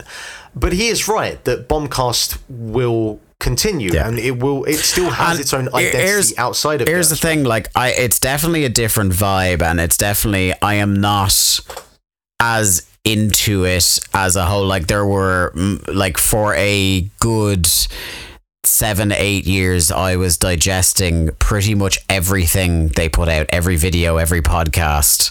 I even listened to the Dumb F1 podcast a few times, even though I don't give a fuck about F1. But yeah, like I do like a lot of the people there. I do really enjoy it. I dip back in every now and then. I've really enjoyed Jan and Jess's Silent Hill series. I'm super hyped that Tamur and Lucy are now like proper core cast members. I think like Jeff Grubb is as good a Scoops guy as exists now. Will he ever replace Patrick Klepek? In my heart, he will not. But he's really good at what he does. And of course, they have all-time Hall of Fame maniac Dan Reichert is now back as their creative director. So things are going to get real weird. But just to kind of like move over to the other guys here for a second. I suppose first, Garrett, I've maybe never talked to you about whether you even give a fuck about Giant Bomb or Jeff Gerstmann. So this will be an interesting chat for me. I largely do not. Yeah. I've never been a subscriber. The most of their content, you have no thoughts or feelings. No, the most of their content I've ever consumed was like Mario Maker previews, because Nintendo sent that game out like a month in advance. So a ton of people had previews, and they had a bunch of them, which were great fun. But no, I've never been a Giant Bomb guy. I do have deep sympathy for a dude who's working in a corporate environment that is clearly crushing his soul. That's you cannot help but be sympathetic for people who are creative individuals, people who want like creative outlets, and suddenly everything has to have an ROI, you know? Yeah. It was been interesting to read between the lines of, because obviously there are things people in these situations are going to say, things they're not going to say, and things they can't say. Those are three very different things. And kind of doing your best to read between the lines without speculating baselessly. The things he said this week and the things that kind of, so Vinny, Brad and Alex on their Nextlander, they have like a ramble cast, and they got into kind of they didn't know ahead of time that Jeff was leaving. They found it in the middle of the stream, and you have never seen three men look like they got hit by the same truck at the same time more than them trying to digest that in the moment. But then when they talked about it in the Ramblecast, they kind of alluded to that corporate structure, you know, late CBS era, and particularly since the Red Ventures merger, because the three of those guys fucking split as quick as they could after the Red Ventures takeover. And you have to feel that from what those guys are and what in their heads they think video game coverage is, and what the people the community they have fostered over the years view, or what they want from video game coverage, should I say. I can imagine how unbelievably maddening it would have been to be in those overly corporate environments that are focusing more on kind of like trying to, instead of like the pivot to video, which was the big bugbear of a lot of people who loved written content back in the day, it was the pivot to, you know, Twitch, or, you know, getting in those Gen Zers, getting in those young teenagers and things like that. Instead of, what made Giant Bomb special was that it was long form video content of people just sitting around and shooting the shit about video games and anything else. It was the real genesis of that kind of like that second era of video game coverage, where it became less about, I'm looking for a review about this particular game, and more, I have identified common things I have with this person who covers video games. I'm going to follow their content because there's a good chance if they like a game, I'm going to like a game. I think they call it personality driven content. Isn't that the catch-all word for it now?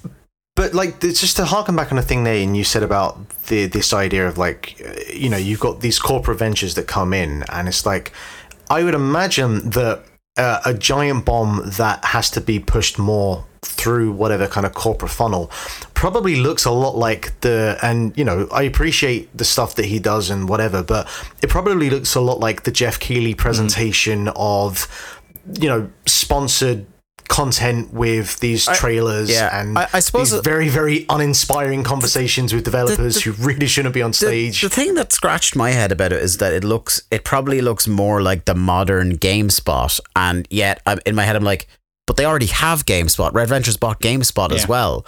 It's like they already have that. Giant Bomb, the reason it was so successful at what it did was, one, it had very realistic goals and expectations of itself. And, you know, it kind of, they could, like Jeff always said, they could have dumped absolutely everything on YouTube. They could have done something different than Giant Bomb Premium, but for the audience they wanted and the stuff they wanted to do, they were very successful with what they were doing.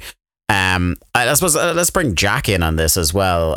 Jack, you're a guy that's like, you appreciate Gerstmann and Giant Bomb, but wouldn't necessarily be as in the weeds as me and Mark, unless I'm mistaken.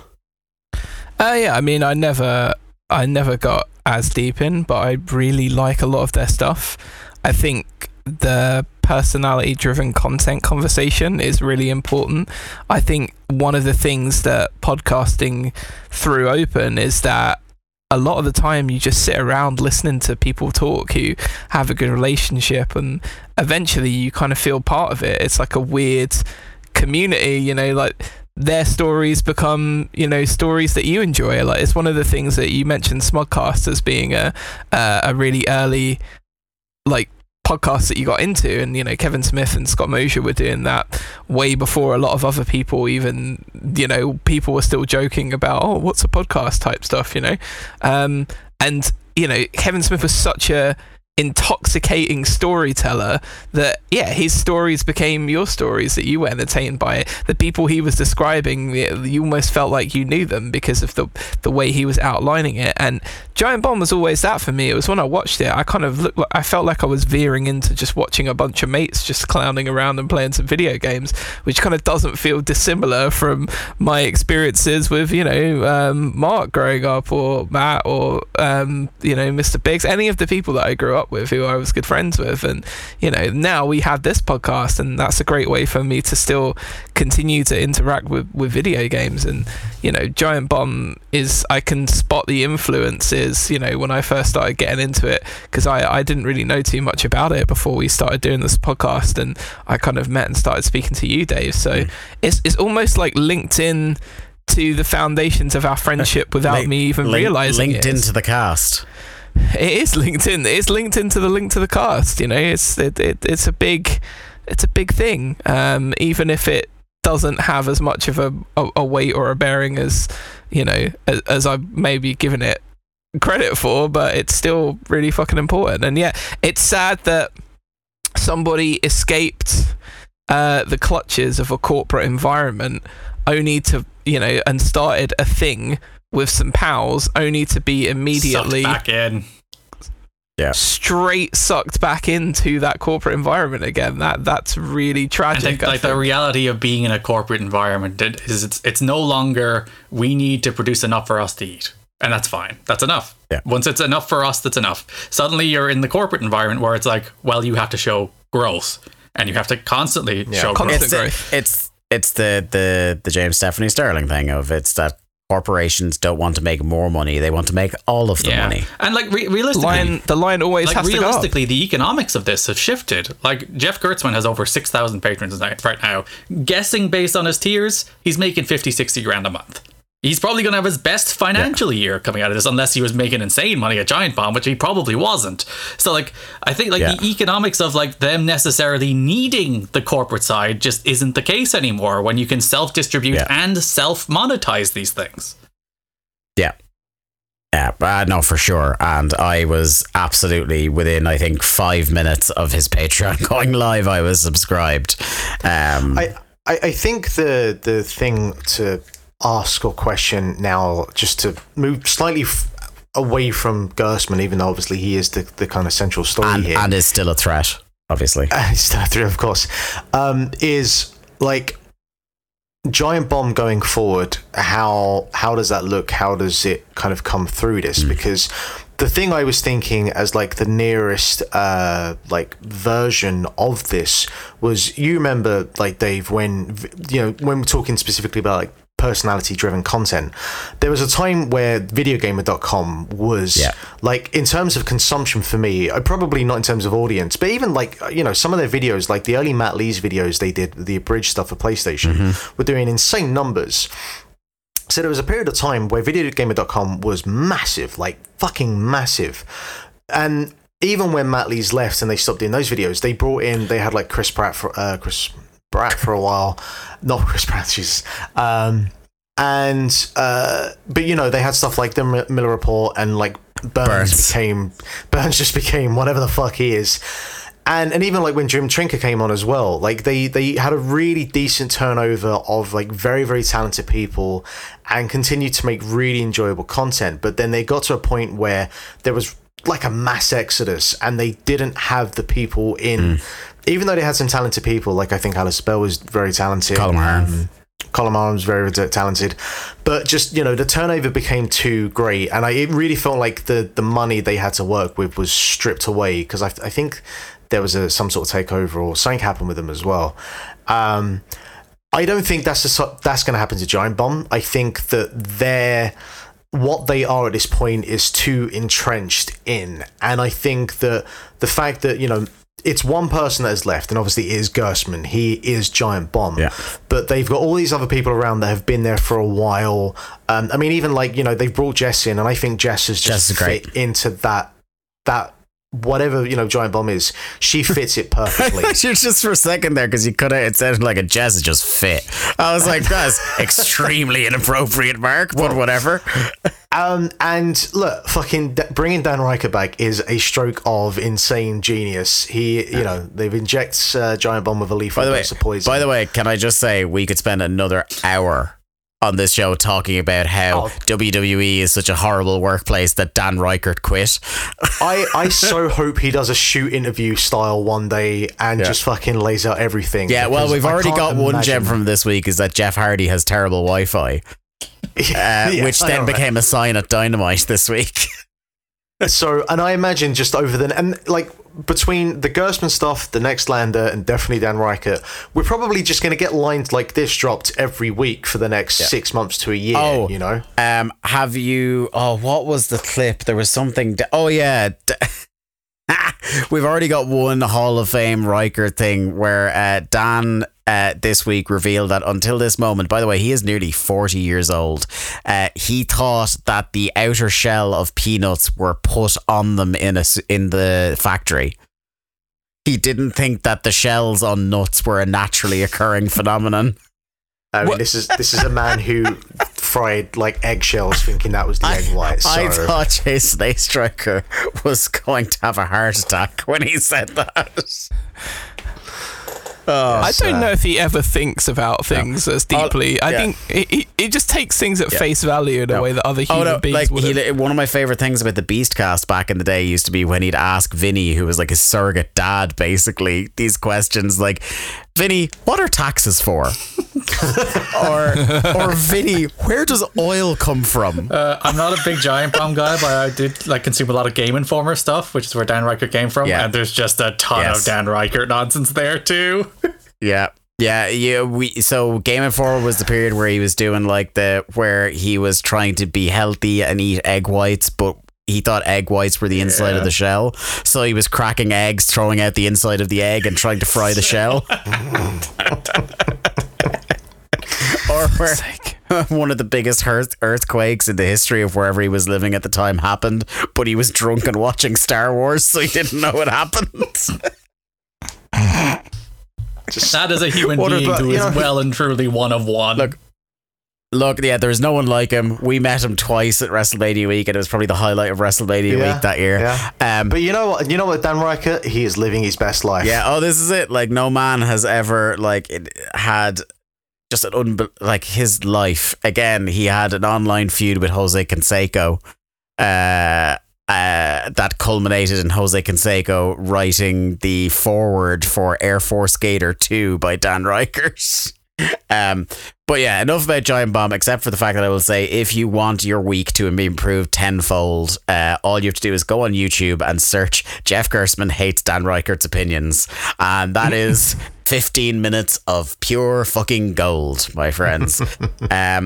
Vital news story this week. The Keeleys were on this week, Mark, and we got some news.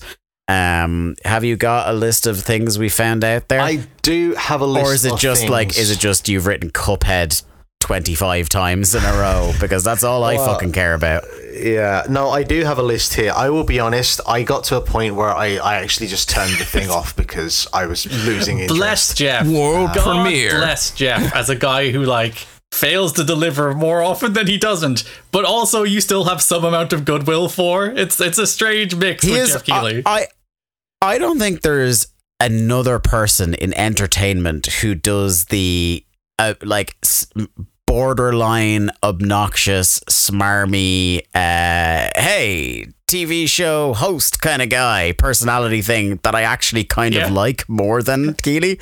I just find him, he should be incredibly off-putting to me, but I he's like him. This corporate but I think shill. it's because he has the best intentions. Yeah, he just wants the best for video games.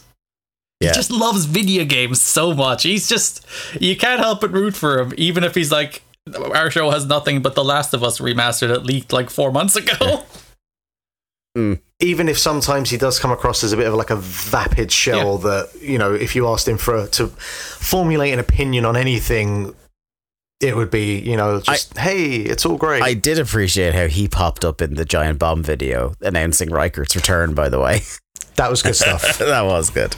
But anyway, yeah, go on. All right, so I don't have stuff in the order that the show actually went, so I'm guessing IGN are just doing it by what they think are the most just a lot of important space things, games. which There's I would many argue- space games.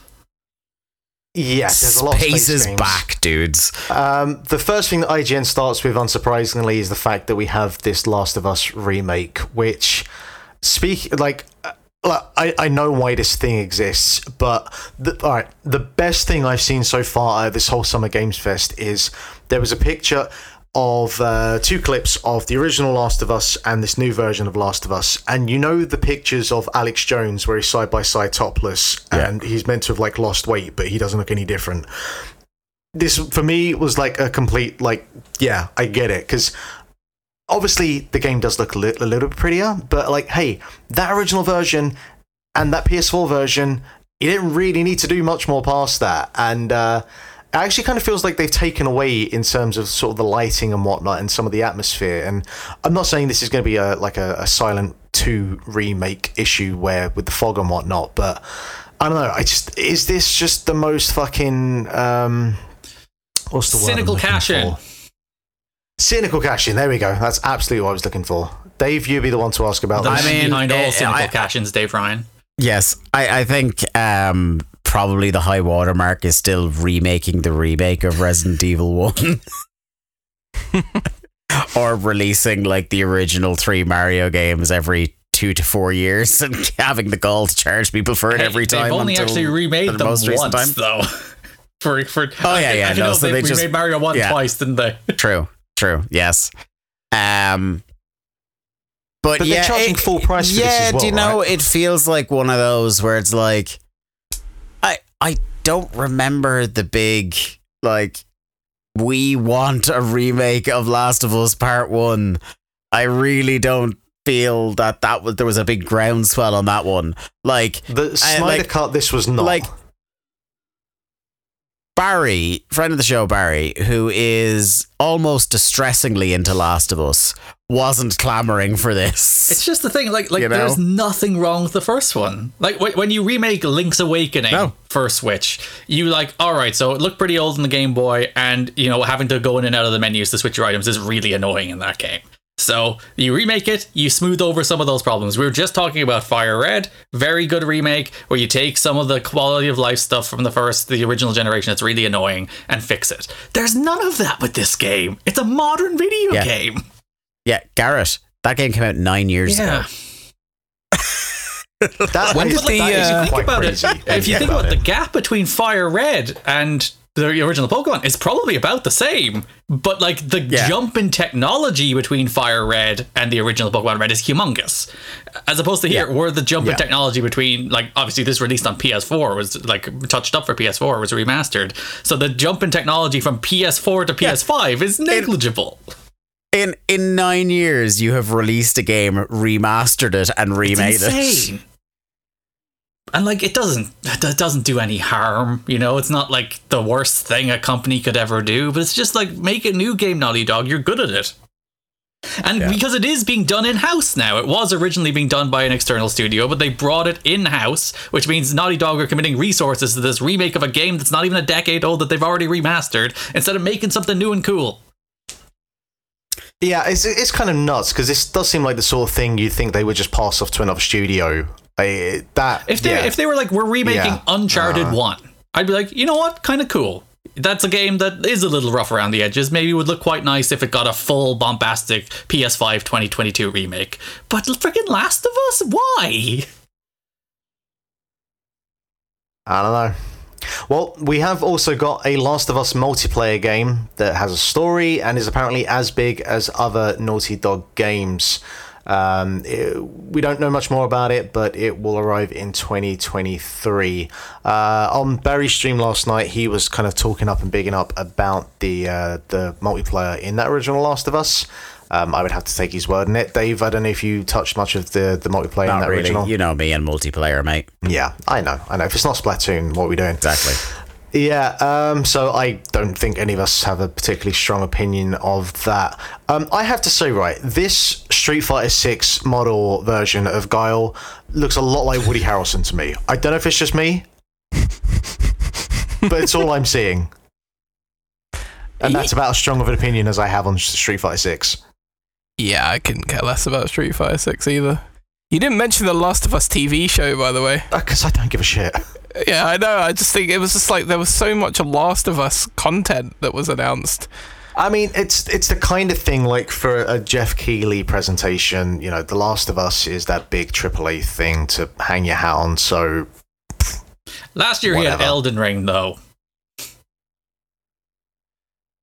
Yeah, people that's like, he ended that. on Elden Ring last year, which, you know, no matter what he has, when you end on Elden Ring, it's like, thumbs up, Jeff, you did it good. This year he ends on The Last of Us, and not even like, we're making The Last of Us Part 3. I also kind of dislike that they're retconning the name to be The Last of Us Part 1. Yeah. Upsets me a little. Yeah. It's just a little bit annoying. Yeah. Well, they didn't end the show on Aliens Dark Descent, which... The thing I found amusing about this is that this was 98% of a cinematic presentation, and then about a 2% jump cut of about 3 seconds of actual gameplay footage to show that it was some sort of tactical isometric shooter. Aliens games are fucking hilarious to me, man, because there is literally no telling what the fuck you're gonna get, because like Alien Isolation was fucking rad, but then you got shit like Colonial Marines. I generally at first thought this was a Colonial Marines HD remaster, which would have been the best. I would have been all for that. But no, it looks to be some sort of tactical, maybe XCOM. No, I think it looks more like the Ascent from last year. But you wouldn't get that from the cinematic trailer, so... What is the company that makes these games? If they just got the rights to Alien and they're just trying to throw shit at the wall constantly to see if it sticks? It's Ridley Scott, just by himself. I'd actually be curious to find out, because I don't know who owns the rights to Aliens, or if it is just Ridley Scott just throwing out to different studios going, here, try and do something with it, make Aliens relevant again. Yeah, just licensing shit with absolutely no care as to what the outcome of the product was. Like fucking toweling off his head with big wads of cash that he's taken from all of these video game companies to use as shit. We spoke about this a little bit last week because it was in the state of play. Dave Ryan, the Callisto Protocol. You mean it's definitely not Dead Space? It's definitely not Dead Space. How dare you? Dead Space. Yeah. Look, I know. I'm self-aware. I will play this. I don't think anything better summed up the entire showcase than they showed that gameplay sequence, and they cut to Jeff Keighley, who said deadpan, "That just happened." I'm like, Jeff. Jeff. Oh, yeah. In 2022. Jeff. Oh my god. But to not be so cynical for a second, Dave, genuinely, what did you make of this? I mean, look, again, it feels funny because we just talked about Alien and then obviously this is Dead Space. It's not Dead Space, but it's Dead Space. Space is one of the best settings to do a bit of a horror game. Because of the kind of the quiet, the claustrophobia, the vacuum of space, all this kind of stuff. And look, again, as somebody who was once and mentally very much still is a child, space is fucking cool, man. And yeah, it looks good. Whether it actually turns out that way or not, I have gotten extremely skeptical in my autumn years. I don't care how good a game looks until it's out in the wild and people actually say it's good now. I do not get my hopes up whatsoever, but I would have really enjoyed a new Dead Space, and this looks like it's going to give me that kind of vibe. I haven't enjoyed a good space game since Prey a couple of years ago, and that was like, I love Prey to bits. So yeah, I'm ready. Hey, Halo 4 is in space, kind of. Yep, but I think Halo Infinite, think Prey is better. Isn't this is out Strong in shout. December, and then the actual Dead Space remaster's out in January, isn't it? Or remake? Yeah, Funny how that times out. I think that's right. Yeah, that is very interesting, isn't it? Yeah, but yeah, December 2nd, this is scheduled to be released. Yes. Modern Warfare 2. This is where I started to lose interest in this show. I'm mad at this. I don't give a fuck about Call of Duty, but when it was explained to me today that this is not a remake of Modern Warfare 2, it is a sequel an original to game called Modern Warfare 2. Yes, that makes me. Yeah. This industry I can't even so explain to you. Stupid. But it's not just games. Films will do this as well, right? Like, we've had a number of conversations over the last 6 months about like horror films in particular, in terms of, you know. Yeah. So make new things, you cynical here. dumbasses. Or make old things with different Just give names. it a different name, so that there's not two games called Call of Duty Modern Warfare 2. And they will almost certainly at some point remaster the first Modern Warfare 2, which will be fucking... Wait, will it be Call of Duty Modern Warfare 2 Part 1? I'm Square Enix Bill. To call everything ridiculous names, it's so much better than calling everything the same name. Final Fantasy 16. Like, just keep going. Just keep the numbers going up. Call of Duty fucking 78. I don't... Look, this is the industry that gave us the naming convention: Xbox, Xbox 360, Xbox One, Xbox Series X. I know. Oh yeah. I mean, we did a whole thing about that. Right. Yeah. Yeah. Sony just numbers. Numbers are easy to comprehend. Although, I'm sorry, like, I realise the mainline Final Fantasy series is fine, but let's be honest, there are many, many Final Fantasy games that have some ridiculous naming conventions and whatnot. Much better. I'm on board with them now. Ignored. Call everything like Integer Volume 4 Part 2 X over 4.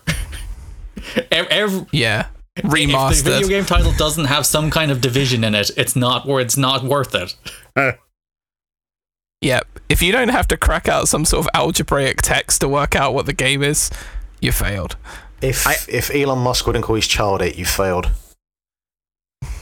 Elon Musk. Layers of Fear is a psychedelic horror chronicle made in Unreal Engine 5. This is from Bloober Team, who may or may not be doing a Silent Hill 2 remake, yet to be confirmed. Were you watching this live when they talked about Bloober and like scariness? I was like, oh, here we go, Silent Hill 2. And then they were like, no, this is a new thing called, and at that point I switched my brain off. Yeah, I didn't actually see this trailer because I must have switched off by this point, I have no input on this one. I feel like I relate so hard to, because I skipped through some of it, but I watched like the Giant Bomb coverage of this, and at the very start they were making a joke about how Jess O'Brien lives in a perpetual state of expecting Silent Hill news and either not getting it or it being bad Silent Hill news. And that is all Silent Hill news at this point. It has been that way for quite some time, since about 2014. Whatever. Yeah. Marvel's Midnight Suns reveal with Spider-Man and a release date of October 7th. This was the period of the Keeleys where it was like, hey, that looks cool, I'll take a card game, never mind. Yeah, I mean, I don't mind XCOM style games. I didn't mind XCOM, but I don't need a Marvel version. In a year where Mario and Rabbids 2 is supposed to come out, why do you need anything else? That is what my next point was going to be. I'm full agreement, Garrett. If that does come out this year, then what the fuck do I need this for? Come on now. But scheduled for October 7th. So cool. We had a gameplay trailer for Gotham Knights with Nightwing. Apparently that thing is that still scheduled for this year? Is that what they confirmed? Yeah, it got pushed. And cancelled on last gen. Okay. Yeah. Okay. Also, it's the one that's being made by the people who made the Arkham Origins and Blackgate instead of the actual ones people enjoyed. Yeah. So TMNT Shredder's Revenge will be released 6 days from the recording of this show, and it's also coming to Game Pass, which is fabulous, and it has a 6-player mode, so we need to find 2 people to get on board for when this comes out. We don't know 2 other people, don't be so upset. Hey, we can get Barry and Barry's girlfriend.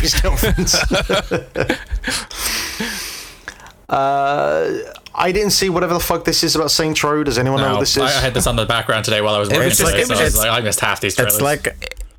It's a character creator. Yeah, it's like a free-to-play character creator thing. For the new game. Yeah. So, like, you make your character before you go in and play it. Yeah. Okay. I've been extremely cynical about the moves towards rebooting or reviving Saints Row. Because I feel even the original people involved in it was lightning in a bottle. And speaking of naming conventions, what's this one called? Is Saints Row 2 2? I think so. It's the second Saints Row 2. Is this one just Saints Row? This is just Saints Row. Yeah. Again. Yeah. Yeah. They went for the God of War. At least call it like Saints kind of Rows. Like, come on. Yeah, fucking do some demons. Or an Souls alien and something. aliens situation here. Saints Row, Colonial Marines. The Saints Row. Yeah. Just add the. Yeah. Go the opposite of what Justin Timberlake says. Or call in it the Saints Row, Network. just put an apostrophe there. Row, Saints. Yeah. Yeah. So many options. I know. But a game that has an excellent name, all right, is Cuphead, The Delicious Last Course. And what I'm finding wild is I've had so many people over the last couple of weeks finally realise what, like, the Delicious Last Course Only when stands Jeff for. Keighley said it on stage, Mark, did it click on my head. It's like, oh, it's DLC! I'm very stupid, you see, that's how. No, I mean, I know this to not be true, so that I'm not a makes it all smart the more person, Mark. I just baffling. project an aura of smartness. I'm like the podcast version of putting on glasses. I mean, hey, one of us is making the Patreon money, so clearly you're doing I was going to say, right. once again, look at me and Garrett's side hustles before you ever accuse us of intelligence. But yeah, the long-awaited Cuphead Delicious Last Course is almost here to be released June 30th. And today it went gold. Yeah, today it went gold as well. So that thing is coming Past June search, 30th, the whole thing, it's actually coming out. And only 8 Europeans. which is insane. Yeah. I mean, obviously we'll all wait and see to see how much content is in here, but €8 seems like an absolute steal for this. Yeah. I watched this trailer and I was like, oh yeah, I'm never fucking playing Cuphead. It looks like a nightmare to play. Don't worry, Jack. You will have, if you want to watch some footage of it, I will absolutely be streaming this. So that's fine, and I'm sure you and Dave will be talking about it, so I'll know everything about it. As long as I just don't have to play the shit, I'm fine. It's a source of eternal disappointment to me because I want to suffer vicariously through you. Nope. It'll be like the me and you equivalent of when I made Mark play The Witness on stream. I just think nothing could be as bad as that. I quit Elden Ring due to cowardice. I'm not playing Cuphead. Somebody today, literally today, I swear to God, said to me, have you ever heard of a game called The Witness? And I pissed myself laughing because I loved playing The Witness, my time with it, but the only thing I think of when I play The Witness is how like legitimately mad Mark got beside me on the couch playing it. Oh dear. It's a stupid game. Stupid game for garbage people. Yeah. Neon White is coming June 16th. So Jesus, this is coming soon as well. I didn't realize that, and the Turtles game is out on the 16th as well, isn't it? So that's a good week. Yeah, and what I also didn't realize, is that this was created by Ben Esposito, who was behind Donut County, which is a favorite of mine. And also, this has Steve Blum doing some voice acting, who is also well known as Spike Spiegel from Cowboy Bebop. So anything that he is associated to, I'm probably going to have to play. Hey, Mark, remember the Cowboy Bebop remake? It wasn't as bad as some people made it out to be. It was mid. Sorry, Gary. But this is coming to PC and Switch, June 16th. So yeah. Everybody go buy Garrett's Patreon just so you can tell him it's mid and he has to take it because you're giving him money. You know, you were talking about getting me to buy a URL, Garrett. I might buy GarrettIsMid.com and direct it to my GarrettIsMid.com. It's Castlefeed, doesn't it? Don't hang up. I'm gonna sit here in silence, sadly. Yesterday was my birthday. Yeah. Checking through a couple of other things finally. Witchfire looked like some sort of medieval first-person shooter, which I guess we've not had this sort of tonal setting. Kind of felt like a sort of Elder Scrolls first-person shooter for a bit. There's a lot of names on this show which just screamed, we've run out of names for video games now. Oh, Stormgate was the worst fucking one by far. Stormgate, I believe, is a white supremacist website of some description. It does sound like it, doesn't it? Stormgate is a show from the Sci-Fi Channel from like 2004. A series of very unsuccessful fantasy novels. Oh, man. Troy Baker showed up and then proceeded to talk for about half an hour about Fort Solis, which looked very uninspiring. I've got to be perfectly honest. Do you know what? I've never really looked that hard at Troy Baker. He's a ridiculously handsome man, isn't he? I mean, he probably makes a lot of money, so, you know. Yeah, I know, but like, I don't know. Brian Blessed probably makes a lot of money. But How dare you? That's exactly who I would think of to make a point like that. Yeah, exactly. But yeah, so we had that as this sci-fi type horror game coming, and then we had another sci-fi horror type game coming called Routine, which I didn't realize this was a game from like 10 years ago that I guess had been in development hell. I wasn't aware of it. But I think the selling point for this game is the fact that Mick Gordon is doing the soundtrack for it, which is pretty fucking cool. And it's had scary looking robots, so... For a second there, my brain thought you said Mick Fleetwood was doing the soundtrack, and then I got disappointed when I realised it wasn't. Probably my favourite trailer of this whole festival so far was the Goat Simulator 3 trailer.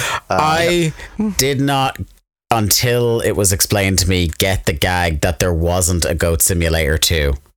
Yep. I was aware of that. I just saw the headline that there was a Goat Simulator 3 and I was like, Jesus, they're already on 3. But that is such a good, dumb gag. Like, you want to talk about, like we were giving out about the naming convention here. A great subversion of that is to just skip straight to 3. Yeah. And never discussed that there wasn't a 2. Yeah, and I enjoyed it as well because I was watching the start of this trailer and I was like, I've seen this trailer before, but that trailer before looked much better than this one. Why does this one look so bad and so janky? And then obviously, you know, a goat appeared. It's all right, I get it. I was never really that fussed about Goat Simulator. It's one of those. The Garrett Kidney method is best. The joke is good for 15 minutes. It's a one-note idea where you're like, goat, bang, okay. Yeah. I don't even think it's that. I think it was just like it exploded around the time that watching people play games on YouTube started to really get big. It was like the maybe the apex of that period of games that had like Octodad, Surgeon Simulator, the iconic I Am Bread. I genuinely, you could have made that up and I would have just nodded along. I have not heard of I Am Bread. Guess what you do in that game, Jack? You play a slice of bread. Really? Yeah. Do you just sort of waggle about and make sandwiches with hook up with other slices of bread to make a sandwich? Your goal is to toast yourself and things like that. Yeah. Oh, is it? Yeah, that was the same team behind Surgeon Simulator. And there was a bunch of other stuff. There's Warhammer, whatever. I don't care. The other thing, weird name for a game. Other only thing that I want to bring up is what the fuck was that Dwayne Johnson saying? Oh, he was so bad. This is a man who legitimately at one time could call himself the most charismatic man on planet Earth. That is a claim he could have made, and it would have been true. And to watch him cut this shitty, meandering, ambling promo about, God, Lord knows even what. I have no idea what he was talking about, other than he ended on a pitch to black at him. And I'm like, he definitely shielded an energy drink. I know that much. Because he always bloody does. It's the energy drink of the whiskey, no matter what. He freaking or tequila. Was it tequila or tequila. Whiskey does? Terramana tequila. Yeah, it. I've never had something that screamed more like an alien descended to Earth 5 minutes ago and was rushed in front of a camera and was told there are things called video games. We don't have time to explain what they are. Now go. Like, I am not a man to believe in conspiracy theories. But if you had told me that The Rock was killed and replaced by a pure robot, I would 100% believe you, because this is not the same human being. I refuse to believe it. He is not the same human being. Yeah, and it's not the first time. It's not the first time he's been involved in a video game conference of this description, and was much more charismatic in that one. What's happened to the man? Like, I don't understand. He's such a just generic, empty, dead behind the eyes, pure beef bot now, as opposed to an actual charismatic human being. And it's so strange. And The Rock used to be one of my favorite people. Yeah. And now I just look at him and it's just like, plug tequila, plug the freaking energy drink, make some kind of slightly relatable content, bleep bloop, promote the trailer. He's just like, he is a corporation now. He's not a person. He must have enough money at this point. He has an ungodly amount of money. Yeah, that's what I would assume, right? He has enough money to run for president. Yeah. That's all you need to know. Mind you, didn't him and Ryan Reynolds, is it aviation gin? Why have all these people, is it because George Clooney had his brand, I can't remember what it was it vodka, and he sold it and he literally became a billionaire. Wasn't it was it him or Puff Daddy that did it first though? Is it Ciroc? Yeah, I want to say it was Ciroc. And made a shitload of money from that, and now they all just have their own alcohol brands. Turns out people enjoy hooch. Yeah, they do. Turner and Hooch, or Hooch from Scrubs? Which one? Man, Hooch is crazy. Yeah, Hooch is crazy. Anything else, Mark, from the Keeleys? Not really. No. I mean, from the Keeleys, no, specifically, there's a ton of stuff that's been announced today. It's kind of appropriate that The Rock's horrible segment stopped us dead in its tracks, much like it stopped that show dead in its tracks. I was just like a gasp of what the fuck is this? Why is he still talking? And why is everything he's saying so bad? Most charismatic man on earth. He was. He really was. Go back and watch. He really was. That's going to do it for another episode of Link to the Cast. Thank you very much for tuning in spite of us. At Link to the Cast is where you need to go on Twitter to keep up with the new shows as they're posted. Talk to us about what kind of things you've been enjoying on the show, what you'd like us to cover, what you'd like us to play, what puzzle games you'd like us to make Mark play. Individually, I'm gonna sample that noise. Individually, I'm at The Day to Dave. Mark is at Lithium Project. Jack is at Jack Lizell, and the birthday boy is at Garrett Kidney. Thank you very much for tuning in, and we'll talk to you all next week. Happy birthday, Garrett. Thank you.